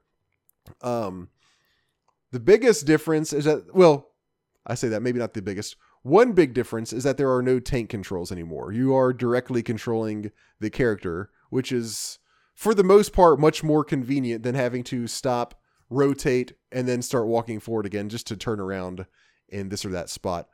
The only time that it becomes a little bit weird is when you're running and the camera angle changes. If you keep holding the same direction, then the person will kind of keep going the same way, even if the camera angle has changed, and that's technically a different direction. So that's nice. But what gets to be a problem is if you happen to turn at the same time that the camera also turns, then you might just go in a random direction. There are times where I kept on like going back and forth and this like around a corner, just reversing back and forth around it, because every time I would try to change directions, the camera would also turn, and then I would be going the opposite way that in that case. So that got a little bit weird sometimes, but overall, I much prefer this than the original control scheme. There's one other mechanic that they added to this one, which is when you kill a zombie. So you have a flask that you can carry around and it fills up with kerosene. If you have your lighter, when you kill a zombie, you can burn it. And that gets rid of it completely. If you don't do that, then the zombie's body will stay there, and a little bit later in the game, it will turn into like an ultra zombie, more or less. Like, I say ultra. It's basically the same power, but they're much faster, and they like haul ass at you when they see you. They're a little bit scarier too. I don't know why. Just like the way they kind of carry themselves and sort of run at you is kind of creepy. But so they become basically faster zombies if you don't burn them. The thing is, you don't have enough. There's not enough. So your flask of kerosene holds like 2 units of kerosene, so you can use it twice to burn zombies. Again, you have to have your flask and you have to have the lighter in your inventory. There are spots where you can refill your kerosene, but even those are limited on how many times you can refill from them. So, that's just like adds a whole nother thing. Like, you're thinking about when you're killing guys, am I going to waste my kerosene on this one? Is this a place that I'm going to come back to, or can I just let the zombie be here? Do I think I can run around it next time I come through, or maybe am I not even going to come back to this area at all? So that's how you're kind of constantly thinking about whether you're going to be using the kerosene and stuff. So there's that. But this whole kerosene in and of itself is not a bad idea. It's kind of a cool mechanic because it just gives you one other thing to have to consider and think about. However, it causes a lot of trouble because one of the, I'm sure you probably remember, one of the difficult things about the original Resident Evil game is managing your inventory. You only have 8 inventory slots. And so if you have a gun, extra ammo, a healing item, and then maybe a key, because like you're almost always carrying a key with you. That's already half of your inventory. That's already 4 slots. That gives you maybe like, and then maybe you find something else while you are out, like some kind of jewel that opens up some lock somewhere. Then you've only got 3 spots left. Now you're starting to get really low. If you find 2 plants, then you've just got 1 inventory spot left. That's without having a flask and the lighter in your inventory. So if you have a gun, 1 gun, ammo for the gun, a key, a health item just in case you get attacked, then your flask and lighter, you only have 2 inventory slots for just picking up stuff that you find around the mansion. Sorry, did you already talk about ink ribbons too, or ink ribbons? What's your question about ink ribbons? Like when you were talking about inventory, did you mention that as well? I didn't mention those there because I always would just leave those in the box. Oh, smart. Okay. Because almost every time there's a typewriter, there's also one of the inventory boxes. So okay. I would never carry those around unless it was one that I found somewhere random while I was out exploring the mansion. And then, and then I just wait till I get back to the box and dump it away. So yeah, no, I didn't typically carry those. But so you already have very limited inventory, and to have only 2 slots free to actually carry stuff is really a pain in the ass, especially considering there are for the majority of the game while you're in the mansion, there are only 2 rooms that have a typewriter and an inventory chest, and they are very far from each other. And you will often be anywhere from 5 to 6 to 7 rooms away from it, which is a huge pain to run back to because you got to go through the open and closed door animation because those are still there. Anytime you go through a door, wait 4 or 5 seconds for those each time. Run past any bad guys that might be there. Backtrack the same hallway that you've been through 1,000 times just so you can get back to the room, drop off a few things, maybe save your game if you're not low on ink ribbons, which that's another thing. You implicitly brought up, it does use ink ribbons, which means there are a limited number of times you can save your games because you have to use an ink ribbon on the typewriter to save. That's how the save mechanic works. I held up with this for a while. Well, I did finish the game. For a while, it didn't bother me too bad, but like when I was getting to like the final 3 or 4 hours of the game, it was really, really, really testing my patience with the number of times I would have to run back, I would be somewhere and I thought I had plenty of inventory left. I had kind of gotten it down to where I kind of just like started leaving my flask and lighter behind because I was just like, it's just too much inventory space. I'll just run around, guys. So I'm leaving those behind. I'm leaving extra ammo behind in the inventory chest. I'm just filling up my gun every time I get back there. I'm carrying 2 weapons, handgun and a shotgun. Maybe some, like I said, you always have at least 1 key that you need with you to unlock stuff. And then a healing item. And then and I'm also not carrying the knife. I never really use a knife in Resident Evil games. What does the knife do? It's just a melee weapon. A fight. Okay. Yeah, for just when you run out of ammo. I never carry those because they're usually you end up taking damage and it's better just to run around bad guys and it takes up inventory space. So I typically never use those. And so it would be such a pain in the ass. I'm thinking that I'm, being as efficient as I can, but then I go somewhere in the mansion and there's 5 things to pick up and I have 4 inventory slots. So like, all right, give me 10 minutes and I'll come back. So run back through like 6 or 7 rooms, dump all your stuff off, save if you want to, then go back the other way through the 6 or 7 rooms just to get back to where you were and pick up a fucking, a plant or something that you left behind, or, you know, something that some jewel that you have to put in a statue somewhere to unlock it, to open some secret door, to do a puzzle, to do this and that. Still, like I said, it still has most of the old puzzles. It has some new puzzles as well. Typically what you're doing is running around, like I said, putting jewels in statues, unlocking doors, doing this and that to like get an item that will help you progress. Oh, you know, it was like really similar to Metroid or something like that, where you're finding an item that helps you progress in some other part of the mansion. Going back to that part, using it, seeing what it does, opening that door, getting whatever item you get from that, and kind of rinse and repeat. And then there are zombies around in the meantime. There's even one door that you can own, like it gives you a nice shortcut to one of the save rooms, but you can only use the door like 2 or 3 times and then it breaks and you have to take the long way around every time after that. It's like just to taunt you. It is such a bitch. So the game is really good, or the game is good. They did a really good job, like with the design of it and everything. Like it plays well. It feels well. The puzzles are usually not too hard, like just enough to make you kind of think about it for a second, and typically not like impossible or anything like that. I like having to choose whether I'm going to, you know, kill a zombie or just run past, you know, use ammo on a zombie or just run past it.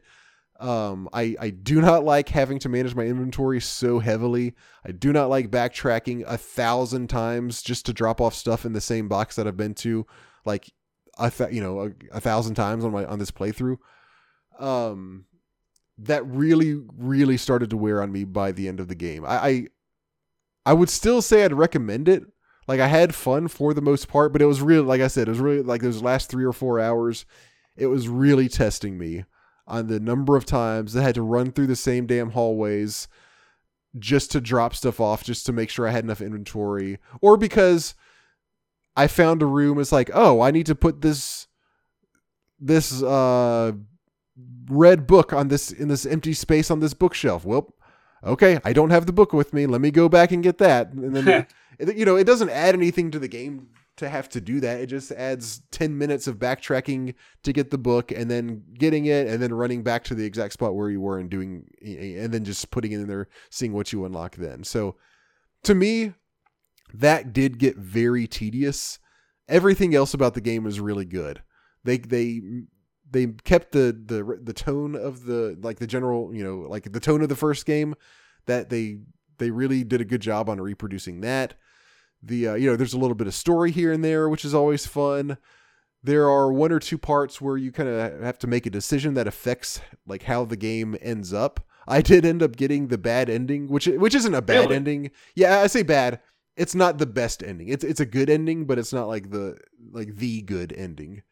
There are a couple new monsters here and there. The boss fights are much, much, much easier than the original game, 100% because the controls are direct controls and not tank controls. The whole reason I think some of the boss battles are a little hard in the original one is because every time you shoot somebody, you're running away, then you have to spend 5 seconds turning around to aim at them and shoot them, then 5 more seconds rotating back the other way to start running away again. Whereas this one, you have direct control and that's not an issue. So there are some boss battles, there are the same boss battles that the first one had. They're all pretty easy in my opinion. All of like the kind of trademark stuff that you remember from the original game was, they're all there, like dogs jumping through windows, of course, the room with the sharks, the giant plant, like all this kind of stuff, like all the hallmarks of Resident Evil are still there, and it's just kind of got some extra stuff. So it's and one kind of cool thing that it does add is that sometimes, so like I said, sometimes you'll be in a room and there's a zombie and maybe you'll run around it, grab what you need to run out so you don't have to fight it. Not always, but every once in a while, once you get out of the room, the zombie will come crashing through the door after you. Yeah. So you think you're safe because that's how it usually is in these games, especially the older ones. Once you get out of the room, it's like it loads a whole new thing, and the other zombie, might as well not exist until you go back to that room. But there were a few times where it did come crashing through the door, and it was still chasing me, and that was kind of startling, kind of scary, and it was fun. So, Awesome. Yeah, overall, it's a good game. Like I said, it just gets very testy at some points, and I became very impatient with it at the end. But at that point, I was close enough to finishing it where I felt like it would have been a waste not to go ahead all the way through. The impression that I get is other people don't have the same issue with it that I do. I think most people are, or I think a lot of people are more forgiving of it than I am as far as that goes. So maybe take my criticism with a grain of salt. It might not be as bad as I'm making it sound, but just for me personally, it got pretty rough at the end. Okay, let's read some emails, Jay. Okay. Is that all right? If that's okay with you. I'll think about it. Okay. So Sven wrote 3 emails. Jesus. I'm gonna condense these a little bit. Okay. All right. Starting from the top. Hi, Rob and Jay. Noticing that you have not exactly been living in abundance concerning listener emails these days, I thought I'd put in my 2 cents again, writing about a couple random things. First, let me tell you that one of the most hilarious moments in CGP history happened recently in episode 180. But I'm getting ahead of... Oh, he's teasing us. I'm getting ahead of myself. Damn. Already in episode 179, both of you answered my question of which video game character you would have an affair with. Oh my God. And I was already having a blast listening to that. First, it took Rob about 0.2 seconds to come up with an absolute steadfast answer, Aerith. A few minutes later, though, he claimed he had never thought about that before. Sure, whatever you say. Jay, on the other hand, seemed to be put in a very uncomfortable place. Not only did he seem to find it quite awkward to answer this question with his wife being around. Yeah, 100%. I mean, she wouldn't care anyways, but it's just weird. Yeah, I mean, she might be in on it if you ask nicely. I'm good on that front. He also had to Google quite. Oh yeah. Oh yeah, 100%. I googled ages. Yep. Yeah, I'm not playing that game. He also had to Google quite a number of names before finally borrowing Rob's suggestion, Tifa, as all the other characters were apparently underage. To be like, in your defense, it was a situation where it's like a 29. It was like the opposite of what you usually see in like Japanese stuff. In this case, it was like more. It was like a characters that seem like they're in 20s, but it's like, oh, they have to be, like Final Fantasy VIII high school kids, so they're 17. I was gonna say high school. Yeah. Anyway, but then in episode 180, all of this was to be topped by Chase for reasons only known to himself. He felt the need to answer my question as well. It was very obvious Rob and Jay did not really know what to make of this. Things got even weirder when Chase mentioned Charcy from Diablo 2, who is about 20 pixels in height and does not even have a face or any noticeable attractive features. That is true. But I get it. I mean, I also get it at the same time. Why Chase felt the urge to answer this kind of delicate question, only to then come up with such an oddball of an answer, is hard to say, but I was almost killing myself laughing. Secondly, as it is already November and we are quickly approaching the end of the year, this means I'll be very much looking forward to CGP's infamous New Year's resolution episode. It just never It never gets old when Rob brings out the list of last year's lists to check who has fulfilled their resolutions. Yeah. I'm on a good one. I think I'm going to miss a couple this time. Thirdly and finally, I recently became aware of a common trope of computer games that annoys the hell out of me but does not seem to bother anyone else. The issue I'm addressing is in genres like RPGs or action games, a player might pick up single-use items. Such items might be quite rare, especially if they are powerful, so that player has to choose wisely when to use them. Of course, not in a random encounter or normal battle, because that seems like a waste, but in many games, the programmers protected their boss monsters with all kinds of immunities, so in a nutshell, none of the very powerful items work on bosses, and thus become duds. Have you encountered this problem, and if you think of an example, did it bother you? Thoughts? Sorry, can you say it one more time? Sorry, my brother just texted me or messaged me and I was messaging back. Okay. Sorry. He asked me something really in a really weirded format, so I thought it was something more urgent than it was. Okay. Sorry. That's fine. Basically, he's talking about single-use items, okay? Mostly like RPGs, where if it's like something really, really powerful, you don't want to waste it in a normal battle. But then when you get to a boss battle, the bosses are often immune to that kind of stuff. Have you encountered this, and does it bother you? I'm somebody who holds on to items way too long, or whatever the mechanic is, for way longer than I need to, and I end up not using it till the end of the game. So I'm like, well, fuck, I still have all these, whatever they are, and then I end up using them anyways. I try to be like, oh, I should save these, I shouldn't use these, and yeah, it usually gets to a point where either A, I forget about them, B, they don't work anymore, or C, I don't know what C is, but C is maybe you use like one of them, and then the battle ends before you get a chance to use the other 99. Yes. That's exactly right. Exactly the same for me, 100%. Another thing that's similar to that I hate is this, and Final Fantasy I find seems to do this more than others. Very, very powerful spells, especially like Demi or Gravity. Those are pretty much the same thing, right? Isn't Gravity another word for Demi, more or less, like as far as its effectiveness? So those spells. That's my understanding. So that's just an example. Those spells in Final Fantasy games will remove a percentage of the character's health. So it's like, or of their, of their. Is it of their max health or of their current health? I think it's usually of current. I believe it's current. Yeah. Yeah.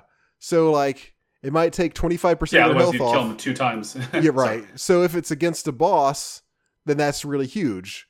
But bosses are immune to it. But if you just use it against a regular guy, then you're just wasting MP because you can probably kill him just by attacking him. Like that, and like death is another example. Like the death spell just automatically kills somebody. You don't want to waste that on just a random bad guy, but then it doesn't work on bosses. So like, yes, that's the other way that I encounter things like that. But yeah, I 100% agree with both of you. I will share this too. In Final Fantasy X, one of the things that always kind of sticks out to me is poison does, I think it's like 20% of their max health.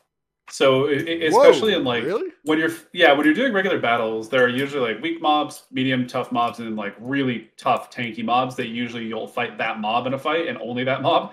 And what ends up happening in those fights is like if you get poison on a big mob, you're like, I don't have to touch that guy for the rest of this fight. He is dead in 4 turns. Like it's just as soon as he goes, he just takes damage. Like it's so insane. So it actually makes sense to use that on a normal. Oh my gosh, yes, it does so much. And I will say right now, like a lot of stat effects and tactics are doing wonders for me. But generally speaking, I'm with you all. I usually just hold things way too long. Yeah. Okay. Go. And for my final question, okay, so this is just on his first email. For my final question of the day, if you could live the life of a video game character in his or her world, who would you choose? Mario's life seems pretty easy. I'll probably go with Mario's life. Oh, that's a good one. He's just hard chilling with his brother and, just fucking going out and saying like that. He's having adventures. Nobody actually dies. Everybody's friends, even the enemies. Like it just seems like one big trip. You're right. I mean, that sounds. I don't think you can do better than that. Maybe Leisure Suit Larry. He's always Robert. Maybe like Honey Pop, or whatever the main character Honey Pop is. Steve's a great character. He's got a good personality. Probably really enjoyable to be in his shoes. Wing Commander. The main like any main character in a Wing Commander game or any space flight sim, that would be fun as hell. Just to like be a space combat pilot. That'd be awesome. I don't think you can do much better than Mario, though. Once you think about it, that was a solid answer. Thank you. I appreciate that a lot. Maybe Peach, because then you get to be with Mario. There you go. Yeah, not Mario. Don't even pick Mario. Just pick Peach. Say this on the last podcast, so we're about to go off on a tangent, so you're welcome. I am actually not excited about that movie at all, and I think it's going to be absolute dog shit. Oh, the movie? Yeah. I've nothing to back that up. I just think it's going to be absolute dog shit. I actually think it looks good. I know most people don't. I'm actually pretty excited about it. I've heard quite the opposite, actually. Most people I know are really excited about that movie and are 100% really? going to see it. Yeah. The only thing I hear anybody talk about is how Chris Pratt's voice isn't. I would say Chris Hemsworth. Good. Yeah. Chris Hemsworth. I mean, well, is there a big difference? Not really. Kidding. All right, let's see. All right. Going on with Sven. After having listened to your last episode in which you talked about the new Monkey Island game, I decided to write you another email because I'd like to comment on one or two things. In the aforementioned episode, Rob said that some people took issue with the graphics of the new Monkey Island and that he could not understand that because the graphics were objectively better than those of the previous titles in the series. Okay, so this is me. I don't think I said they are objectively better, and if I did say that, I did not. He's going to tell you. I was going to say, careful. He's going to come back and be like, actually, at this time in this video, this is what you said. If I did say that, that is not what I meant, because personally, I do prefer the old school. I love the way the pixel art looks, especially in Monkey Island 2. Like, those games are just beautiful to me. I would have loved for this one and all of the other Monkey Island games to look like those. So I did not say, or I did not mean to say that the graphics are objectively better. What I was just saying is that I think the art is really good still, even though it's not what I would have chosen. I do think it looks good. So moving on with Sven's email. The reason I'm writing this is probably that I absolutely dislike the new graphical design used for the newest title in the Monkey Island franchise. The characters and the way they are animated looks absolutely weird to me. I cannot stand looking at these jerky head movements, the empty, beady pig eyes, the exaggerated expressions. All this will unfortunately keep me from playing this game, even though I grew up with the first series and have enjoyed every title so far, even the fourth one. That is a wow. Now to wrap up this email. Okay, another question of the day. What is one of your gaming pet peeves? In relations to what? Gaming. Give me an example. Sorry, I'm struggling. I feel something like it's a really broad question. Something that bothers you in games that like maybe doesn't necessarily bother everybody. Not like I hate it when a game sucks, but like some element that you might find in a game that just kind of gets on your nerves for some reason. Oh, man, that's a tough one. I can't think of anything that's not probably common amongst most people, except backtracking is really tough for me. I get very bored very easily backtracking, as you probably got the impression of when I was talking about Resident Evil. I actually don't mind backtracking, to be honest with you. If it's done well. A lot of people don't, because there are like the Metroid games, for instance. Those are built on backtracking. Fine example. Metroid is a series where I can handle it because everything else about the game is so cool, but like there are other very good games like that I don't usually like games like Metroid, but Metroid itself is an exception to that for me. I'll be honest with you. I actually kind of agree with you. I do enjoy the backtrack mechanic when it's done well, but I will agree with you that Metroid definitely does it where in a way that feels like you're making constant progression. Okay. I don't know how they do it, but they do a great job at it. Something that annoys me about... not annoys me, but I'm trying to think what would be a good example of this. Or what's a good... I mean, I think annoy is a fine adjective to use for this. Another one, this is kind of similar to what he was asking about a second ago, but single-use items where... First off, well, mostly like single-use items where it does like a permanent stat boost. Two things about those bother me. One, I never know who I want to use them on until the very end of the game. So I do the same thing that we talked about. I save it till the very end and then use them like before like the final boss or something. But also single-use items where it's not clear whether or not it's a single-use item. You know, like it might, or I'm sorry, where it's not clear whether it's a permanent or a temporary stat boost. It might say like, this makes you stronger. And so I'm like, okay, so is this for like a turn or for a battle, or is this permanent? And if that's not clear, that bugs me. It's a good one. I don't know if I have any other real Nothing that I can think about that just like gets on my nerves that, you know, is maybe unique to me. Yeah, I feel like I should have an answer to this, but I just don't have anything. Yeah. Struggling to come up with something. All right. Well, if you think of something, I'll be here, Jay. Okay, I appreciate that. Yeah. I'll text you at 3 a.m. Just you wait. Okay. All right. This is my last email this month, I promise, and it's a short one. Recently, I listened to Upper Memory Block podcast. The guy was talking about the Gabriel Knight series, praising the writing and voice acting. This got me wanting to play a serious point-and-click adventure with a gripping story and believable, well-acted characters. At the moment, I've had enough of humorous point-and-clicks with all their slapstick jokes and idiotic one-liners, as I seem to have played too many of them. However, I think Gabriel Knight is a tiny bit too old school in terms of graphics, as is Police Quest. And the guy of the UMB podcast gave away too much anyway, so I think the game for me needs to be a bit more modern. I did some research and came across Darkside Detective and Unavowed, both receiving very good reviews and looking very promising.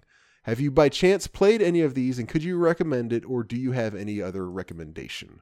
I think this is more aimed at me. I don't suppose you probably have too much input on this one. I would think so. So I played Unavowed. I thought it was pretty good. I didn't finish it, so for whatever that's worth, I think I probably got about halfway. I don't remember why. I think I just sort of fell off of it. I didn't really like Darkside Detective. And I think that is a little bit, it's not slapsticky, but I think that is a little bit comical if I remember correctly. So I don't think that's what you're looking for. Although back to Unavowed, that one definitely is more serious. So it may be worth checking out. A lot of people did like it. There are a couple others that I can recommend. Resonance,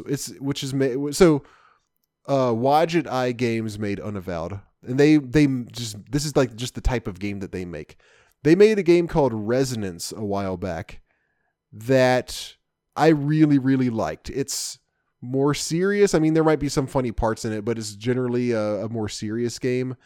The graphics they make like classic looking point and click adventure games, and I just love their pixel art. And I think, again, Resonance, they did an exceptionally good job with it. I really enjoyed this game. I would highly recommend that. Another one that they made is one that I just started playing recently, which is called The Excavation of Hobbs Barrow. It's supposed to be really good, and it's definitely more serious. It's almost, well, it is. It's like a horror game. It's like a slow burn horror point and click adventure game. It starts off very, very slow. I feel like I'm just to the point where it's kind of starting to get interesting. And let me look and see how many hours I have. Oh no. It's not too crazy. Okay. Hobbs Barrow. I have, where does it say? Okay, this is not right. It says I have 13 hours in it. That is definitely not right. I may have left it paused. Oh yeah, I did leave it paused. I did leave it paused. So I have no idea how much time I have it. I would guess 4. And it's just now starting to pick up. So it's, again, very slow start. I do hear that it gets really good, though. So maybe try that out, depending on if you want. Resonance is more science fiction. Hobbs Barrow is more kind of like, the best way I heard it described is more like kind of like Wicker Man horror. Slightly supernatural stuff, or at least things that might seem a little bit supernatural. Whereas Resonance is straight up science fiction, but it's not like space aliens and laser science fiction. It's like creating crazy technology in the modern day world science fiction. So I would say go with one of those depending on what you're looking for. Okay, Sven, thank you very much for the emails. We got 2 more. Next one is from, I wonder who could be. The next one is from Jonathan, our archivist, who hasn't written in a while. Unbelievable. His subject line is, "Hello, it's me." Perfect. Hey, gentlemen, just saw Rob's call for emails and figured it's been too long. I'm still an avid listener and enjoy your show as much, if not more than ever. I also really like how you have been regularly featuring more guests, and I feel that it helps keep you on your toes. So let's talk games. I know that you all are I know what y'all are playing. I loved hearing the FF9 talk, by the way. But you don't know what I'm jamming on. Nothing retro. I just beat Persona 5 and I'm currently juggling between... Huh? You haven't played Persona? I really want to. I watched Zach play it a lot. It looks really fun. I keep trying to get Lisa to play it. We don't have a system for it. I think eventually we probably will, though. Okay. I'm juggling between Jedi Fallen Order and Xenoblade Chronicles 3. I'd like to try Triangle Strategy 2. Don't waste your time. Dog shit. So he just said, have either of you played that one, intensely looking at Jay? Yeah, Triangle Strategy. Imagine a really watered down tactics. It is just like basic story, basic like combat, way too easy, and then all of a sudden it gets randomly stupidly hard for no reason. It's like a really watered down attempt at a tactics. It's like A2 had a baby with itself. Wow. It's really bad. I really didn't like that game. Yeah, I thought it was pretty good. Triangle Strategy? Yeah. I liked it for a while, but like it just like at a certain point I was like, this is it. This is the entire game. It just I don't know. I wish there was more like what you did in the game, I wish had a bigger impact on the overall story for me. It just didn't hit hard enough for me. I will say, yes, the story was not very good. And actually that was one of the I remember talking about that, like the story's not good, and they spend a ton of time on the story. Oh, like, yeah. For how uninteresting the story is, they really go in on it. But outside of that, I thought like I really liked the way it looked, and I thought the combat was good. I thought the looks are good. Looks are definitely there. Yeah, but I thought the combat was fine. But I mean, I enjoyed it for a while. It just ran its course for me very quickly, and at a certain point, I was just like, I don't know. I really liked it at first, but yeah, it fell apart. 2023 plans to be another great year for gaming, especially for my retro callbacks. We have Sea of Stars, a highly anticipated retro-inspired turn-based RPG that reminds me of some of the best SNES ones, and Eiyuden Chronicles. It's Eiyuden Chronicles, which comes from the original team of Suikoden. Oh, okay, Suikoden. Both look really good, but there's a gem that comes out in a few weeks that I don't see any coverage on, that is Chained Echoes. If you haven't had a chance to look this one up, I implore you, every time I see a trailer, I get excited. I'm not going to watch this yet myself, but I'm going to send it to you. If I watch it, actually, I'll have it playing without sound in the background, but I'll send you this so you can check it out if you want to. Please. Let's see. And then, okay, he's got a question of the day. What game or games are you super excited about that's coming out in the next year or so that isn't on the radar? Not a lot, to be honest with you. Yeah. I'm gonna have to this pull is up. Kind of a big year. I have to pull up my Steam wish list and see if there's anything. Because every time I hear something that's coming out, I'll just like wish list it on Steam. See if there's anything that fits that. Frosthaven is the most exciting thing to me, which I finally got an email from them. It's supposed to deliver before Christmas. What? Frosthaven, the expansion to Gloomhaven, okay. Board game. Yeah, that I'm more excited about than anything.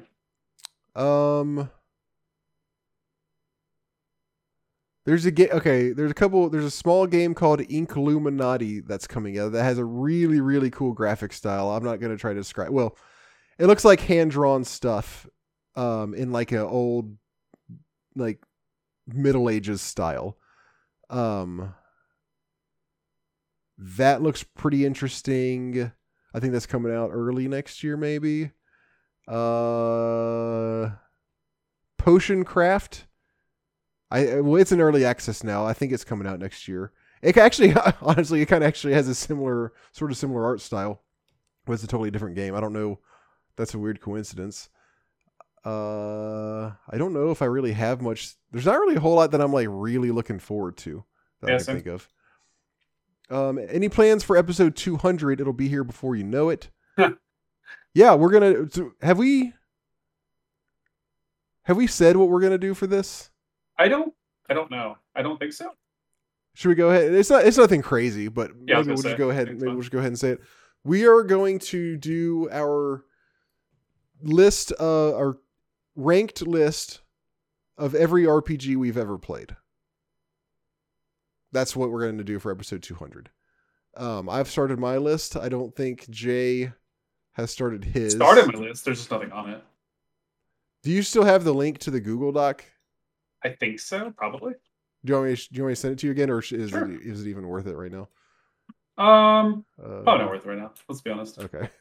Well, whenever you're ready to start putting stuff on it, let me know and I'll just send you a link. Because basically what I've been doing is every time I think of a game of an RPG that I played, I'll get in here and write it down so I don't forget. And then whenever I finish one, or like not necessarily finish the game, but whenever I'm done playing one, then I'll add it here as well. So yeah, that's our plan for episode 200. Every RPG we've ever played in order. Like I'll have my own list, Jay will have his own list. So we're going to kind of do like a big list type thing, sort of like how we did on episode 100. I just lost his email. Here we go. I'll shut up and listen. Keep kicking ass, Big John. P.S. Have you guys ever considered switching communication platforms if Twitter starts charging subscription fees? Is that on the table? I haven't heard that that's going to potentially maybe happen. I don't know. No, we haven't really talked about it all. It hasn't really been a topic so far. I don't think. So first off, I haven't heard that. Second off, I think that would be the instant death of Twitter if they charged you to start using it. Like seems like it may be dying anyways, but like that wouldn't even be the final nail in the coffin. That would be the final bullet through the head. But if Twitter goes to more shit than it is, or if they start charging subscriptions, or if for whatever reason we need to do something else, no, we have not. Well, I mean, I wouldn't have a problem just stopping using Twitter because I don't think most people, I know people keep up with us there and that would be a shame for them not to be able to, but also most people who find us, I don't think they like find us through Twitter. So it wouldn't really be a big deal if we just stopped using it. Needless to say, I mean, if it comes up as a topic, Robert and I will talk about it. And if we need to make a change, then we'll talk about it. Yeah. If anything, if either one of us feels like we need to do something different, we'll discuss it with the other. But for now we're still there. Who knows what might happen in the coming hours? Like the way things are changing. But I mean, it's nothing that we've really talked about. If we have to do it, I don't have any problem with just stopping it if it becomes too ridiculous to use. I don't have a problem with using something else if that sounds like the best thing to do. It sounds like the big thing that most people are going to who are leaving Twitter is Mastodon, which sounds like it's a little bit more convoluted than it should be for this type of platform. So I don't know if we would go to that or if we would just like stop using social media basically, because Facebook sucks and I don't feel like taking the time to learn to use it in this way or to start using it because I just don't use Facebook and I think Facebook sucks ass. So that's not going to happen. Facebook sucks ass. Yeah, I know. Hot take, right? So that's not going to happen. I don't really see a point in using Instagram. Actually, is something that I use personally, and but that one I don't really see a sense in us using it for the podcast. So like, I don't know what else there would be besides Mastodon. That sounds kind of like a little bit of a mess just from like a usability standpoint on its own. So I don't know if we would go there or just like stop using this kind of stuff in general. Who knows? But whatever we do, if any changes take place, we'll talk about it amongst ourselves, and obviously we'll let everybody know. But I think the bottom line is I'm really not concerned about it either way because once again, it's not like we get a ton of traffic through Twitter. It's a nice way for people who are already following us to kind of keep up with us. But those people originally found us, I think, usually by just like searching. Like they're like, sounds like what most people do is they say, "Hey, I want to find a podcast on old retro games or classic games or whatever," and then they eventually stumble upon us, and then they are like, "Oh, okay, I'll subscribe to them," and then they keep it in their podcast feed, and that's how they get new episodes. So we don't really lose much if we're not on Twitter anymore. All right, final email from Jason Night Cleaner. Here, Jay, I've been hogging all the fun. Why don't you take this one? I was going to ask you, but Chase says, "Hello, gentlemen. Chase and A. Cooner here with an email for your video game show. I have a shit ton of snow to shovel, so I'll change things up a bit today. Time for a question of the day. Time for question of the day. Top 5 according to Chase. 5 questions. I just thought I'd poke thoughts at. 1. Do you care if Activision Blizzard's sale to Microsoft goes through? I'll let you go first because I probably have a much longer. Do I care if the okay? I have. I'm not trying to make this overly complicated. I have 2 like opposing thoughts on this.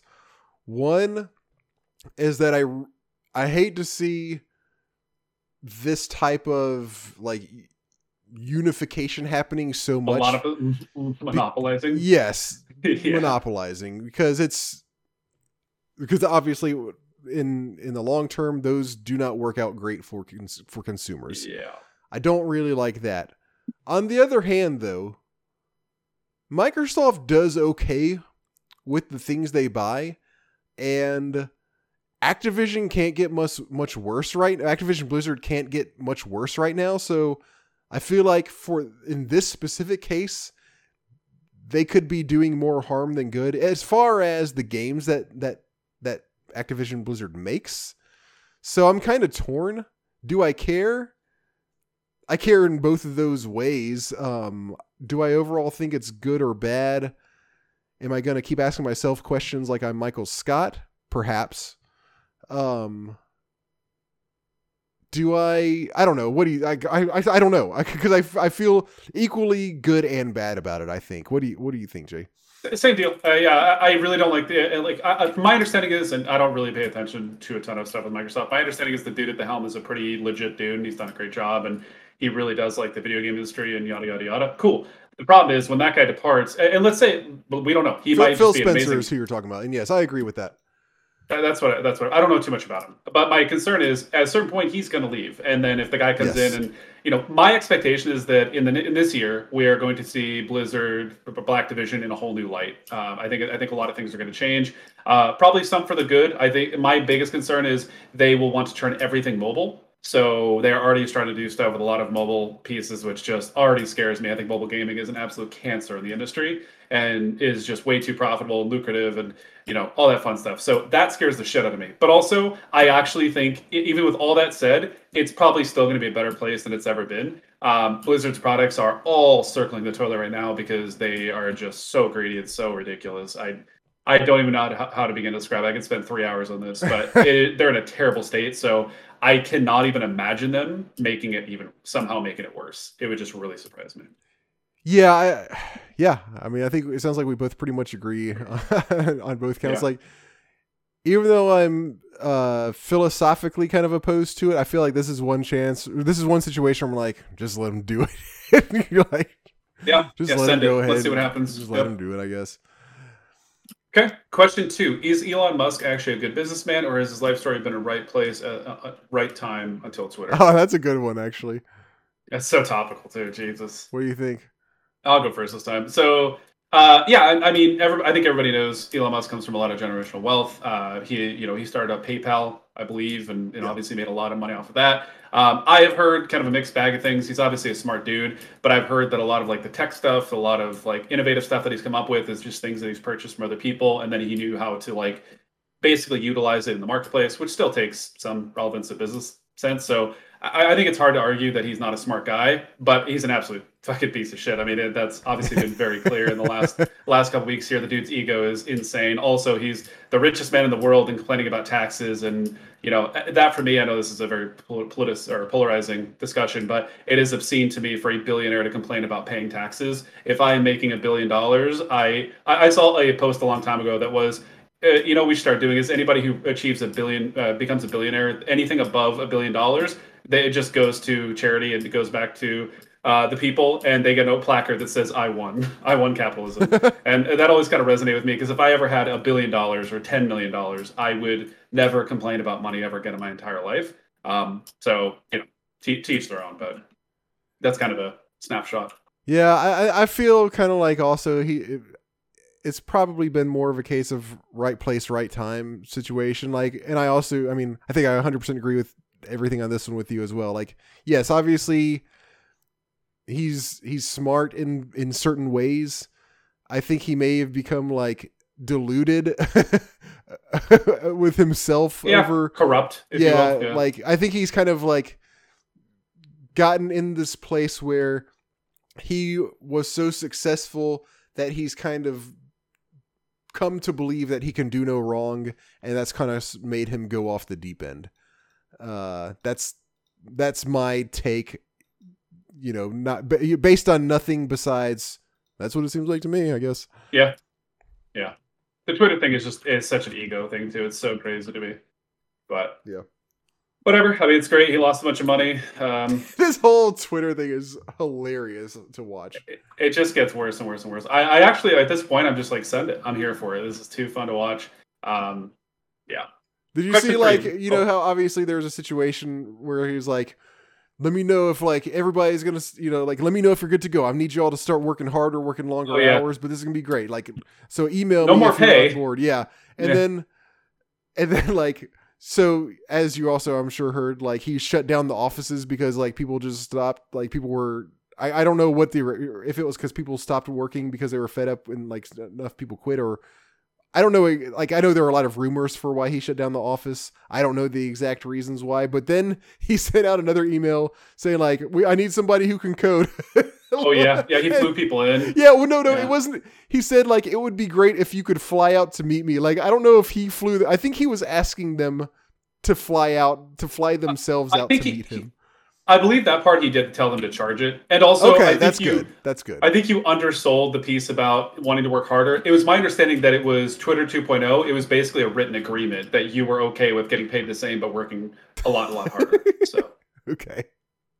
Yeah, that whole thing was a total meme, and it's just great. And I'm glad that people stood their ground and told him to fuck off. Because I mean, the people that work at these big tech companies like that, the people who are the infrastructure engineers, they are there's not a lot of those people. So if you scare those people off, good fucking luck rebuilding that culture. Like that is like permanent damage. It's crazy to me, but it is so crazy.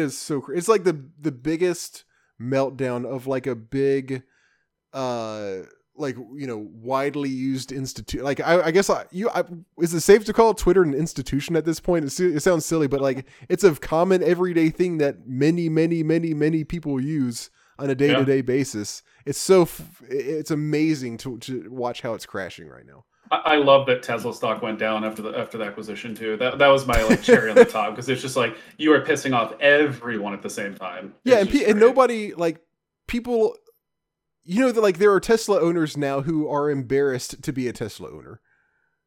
How ironic! Everybody wanted one. I'm sure. I mean, there's, you know, obviously people are still going to want them. They're very expensive vehicles, but it's just the irony of that, because I'm sure there was a lot of like, oh, I wish I had a Tesla, you know, driving out on the road. But yeah. Anyways, question 3: what matters more to you in 2022? A game's story or a game's mechanics? Mechanics, for sure. The story is important, but don't get me wrong. I would say like a 40-60 split. Mechanics have got to be good. I mean, a good story with a dog shit system is just but a fun mechanic game with a bad story, I can still play it. I can just fast forward through the story. I'm gonna say that I don't have a preference one over the other, as long as like the combined total adds up to a good game. I've played. Oh, that's such a cop-out answer. I know, but it is, yes, but it's but it's true. Like, one of my favorite games of all time, Dear Esther, all you do in that game is walk around an island while a story is told like in your head. And I love the story and I love the music, and that alone, I don't mind just playing. It's an actual walking simulator. There's no mechanic besides, the only mechanic is you have a flashlight that you can shine on stuff. You don't push buttons, you don't do anything. You just walk through this island. And I absolutely love that game. There are other games where the story is crap, or there is no story, but the mechanics are fun. That's good too. It just, if the total sum of all of its parts adds up to something awesome, then I'm on board. Okay. Number 4, what is one franchise you really miss? Ooh. Oh geez. It'll take me an hour to figure out, probably. Yeah. I guess the X-Wing TIE Fighter franchise. One of the greatest of all time. People just kind of don't play that type of stuff anymore. So yeah, it's understandable that it's kind of died, but That one for sure. I'm skimming through just my Steam library, even though that's obviously not going to give me too much information. Yeah, I'm trying to think of like what I would. Oh, sorry. I'm trying to think of a franchise that I miss. Yeah, up until recently, it was Monkey Island. I guess the Maniac Mansion / Day of the Tentacle franchise, like that would be a fun one to get to revisit. I'm trying to think what else. I don't really know. I'm sure I have an answer to this. I just don't know exactly what it would be. That's about all I've got, I think. I'm sorry, I don't have a good answer to this one, Chase. Yeah, that's a good question, but I can't. Yeah, I'm having a little tough time answering it. Number 5. Name one game you feel is entirely overhyped. Oh gosh. I'm sure there. Okay. I'm sure we're talking about classic here, so I'm sure there are many, but I'm having trouble racking my brain to come up with them.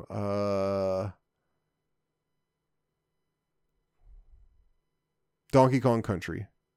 Oh, that's mean. Triangle Strategy. I'm kidding. I'll give. This is gonna be kind of newer, but all the Pokemon games after like Silver and Gold. The new Pokemon game came out. I watched some videos of it, and I know this is. I'm gonna kind of date this back to some of the older ones too. But I watched. There's apparently some pretty big issues with the new Pokemon game. Really? From, like a system issue. Apparently, it gets really laggy in certain places. There are a lot of like very basic graphics on it. There's a lot of bugs with it. Yeah, and for me, it's like I feel like every time they make a new iteration of Pokemon, it just gets further and further and further away from what makes Pokemon good. And I have not liked really any of the Pokemon as much as some of the older ones. I think a lot of nostalgia plays into that too. But I think the simplicity of the older Pokemon games really is what ties me in, and it's insane to me how quickly they are pumping them out at this point too. Because Arceus just came out last year, this year. Which one? Arceus. Arceus. Yeah, What's Pokemon Arceus. It's a Switch game. I don't even know. I don't really keep up with Pokemon because Hunter loves them. It came out January of this year, so a second Pokemon game in the same year. Now they're not exactly the same game, but they're still in the same idea. Another franchise that I just thought of that I really miss is F-Zero. Okay. Not a huge F-Zero person, but I can understand that. And then after that, he says, "Thank you all for what you do and for this little part of your show. Thanks again, and we'll talk again soon. Cheers, Chase the Night Cleaner." Thank you, Chase.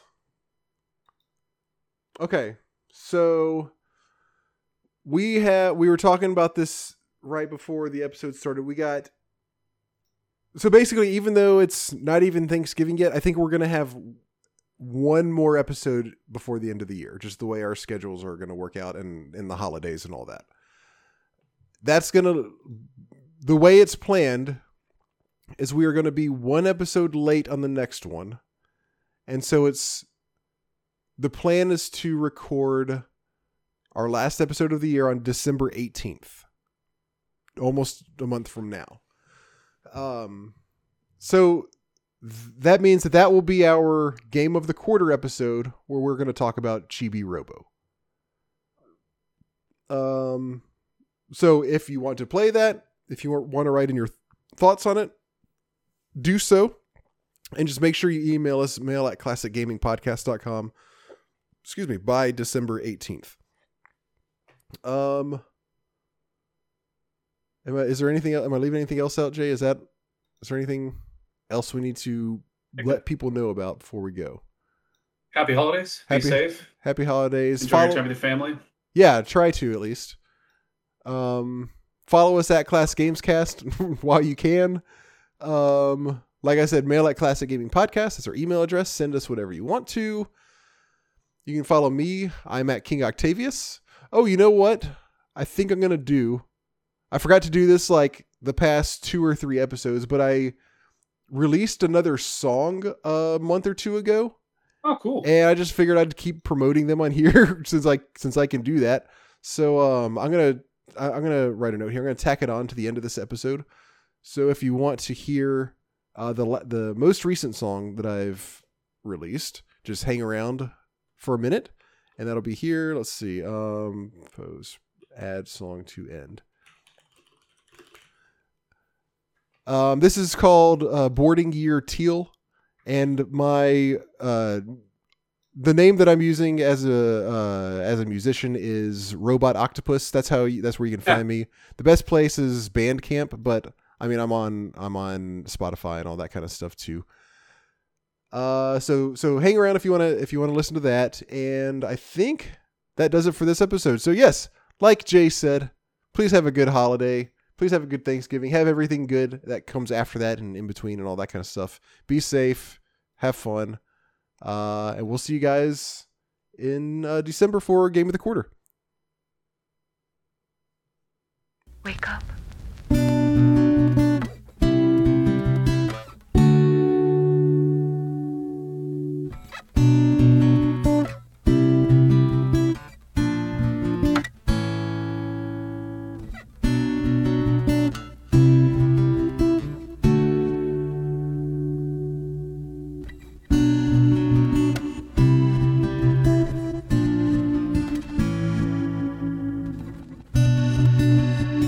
We'll get to the shuttle tonight. Then it's gonna take us up to the ship.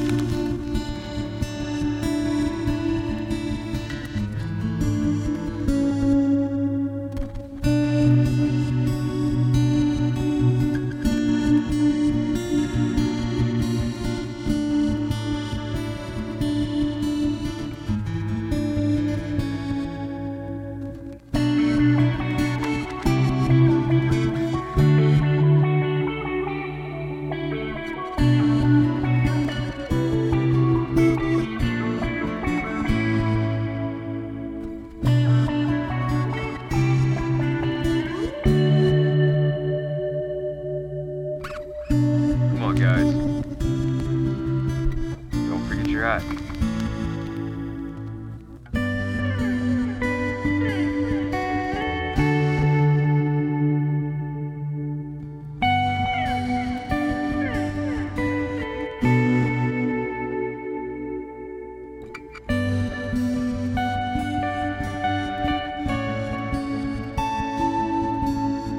Let's get comfy. Try to get some sleep.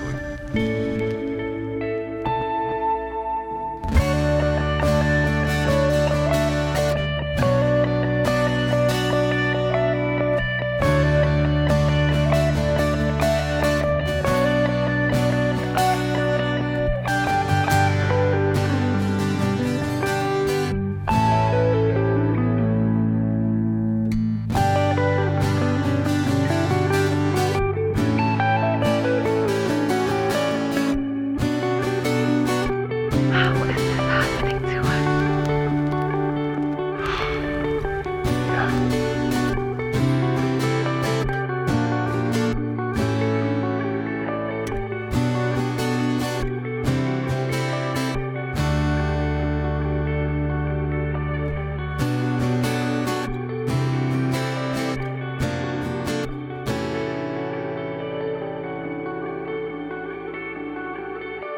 No, we don't leave orbit until the end of the year.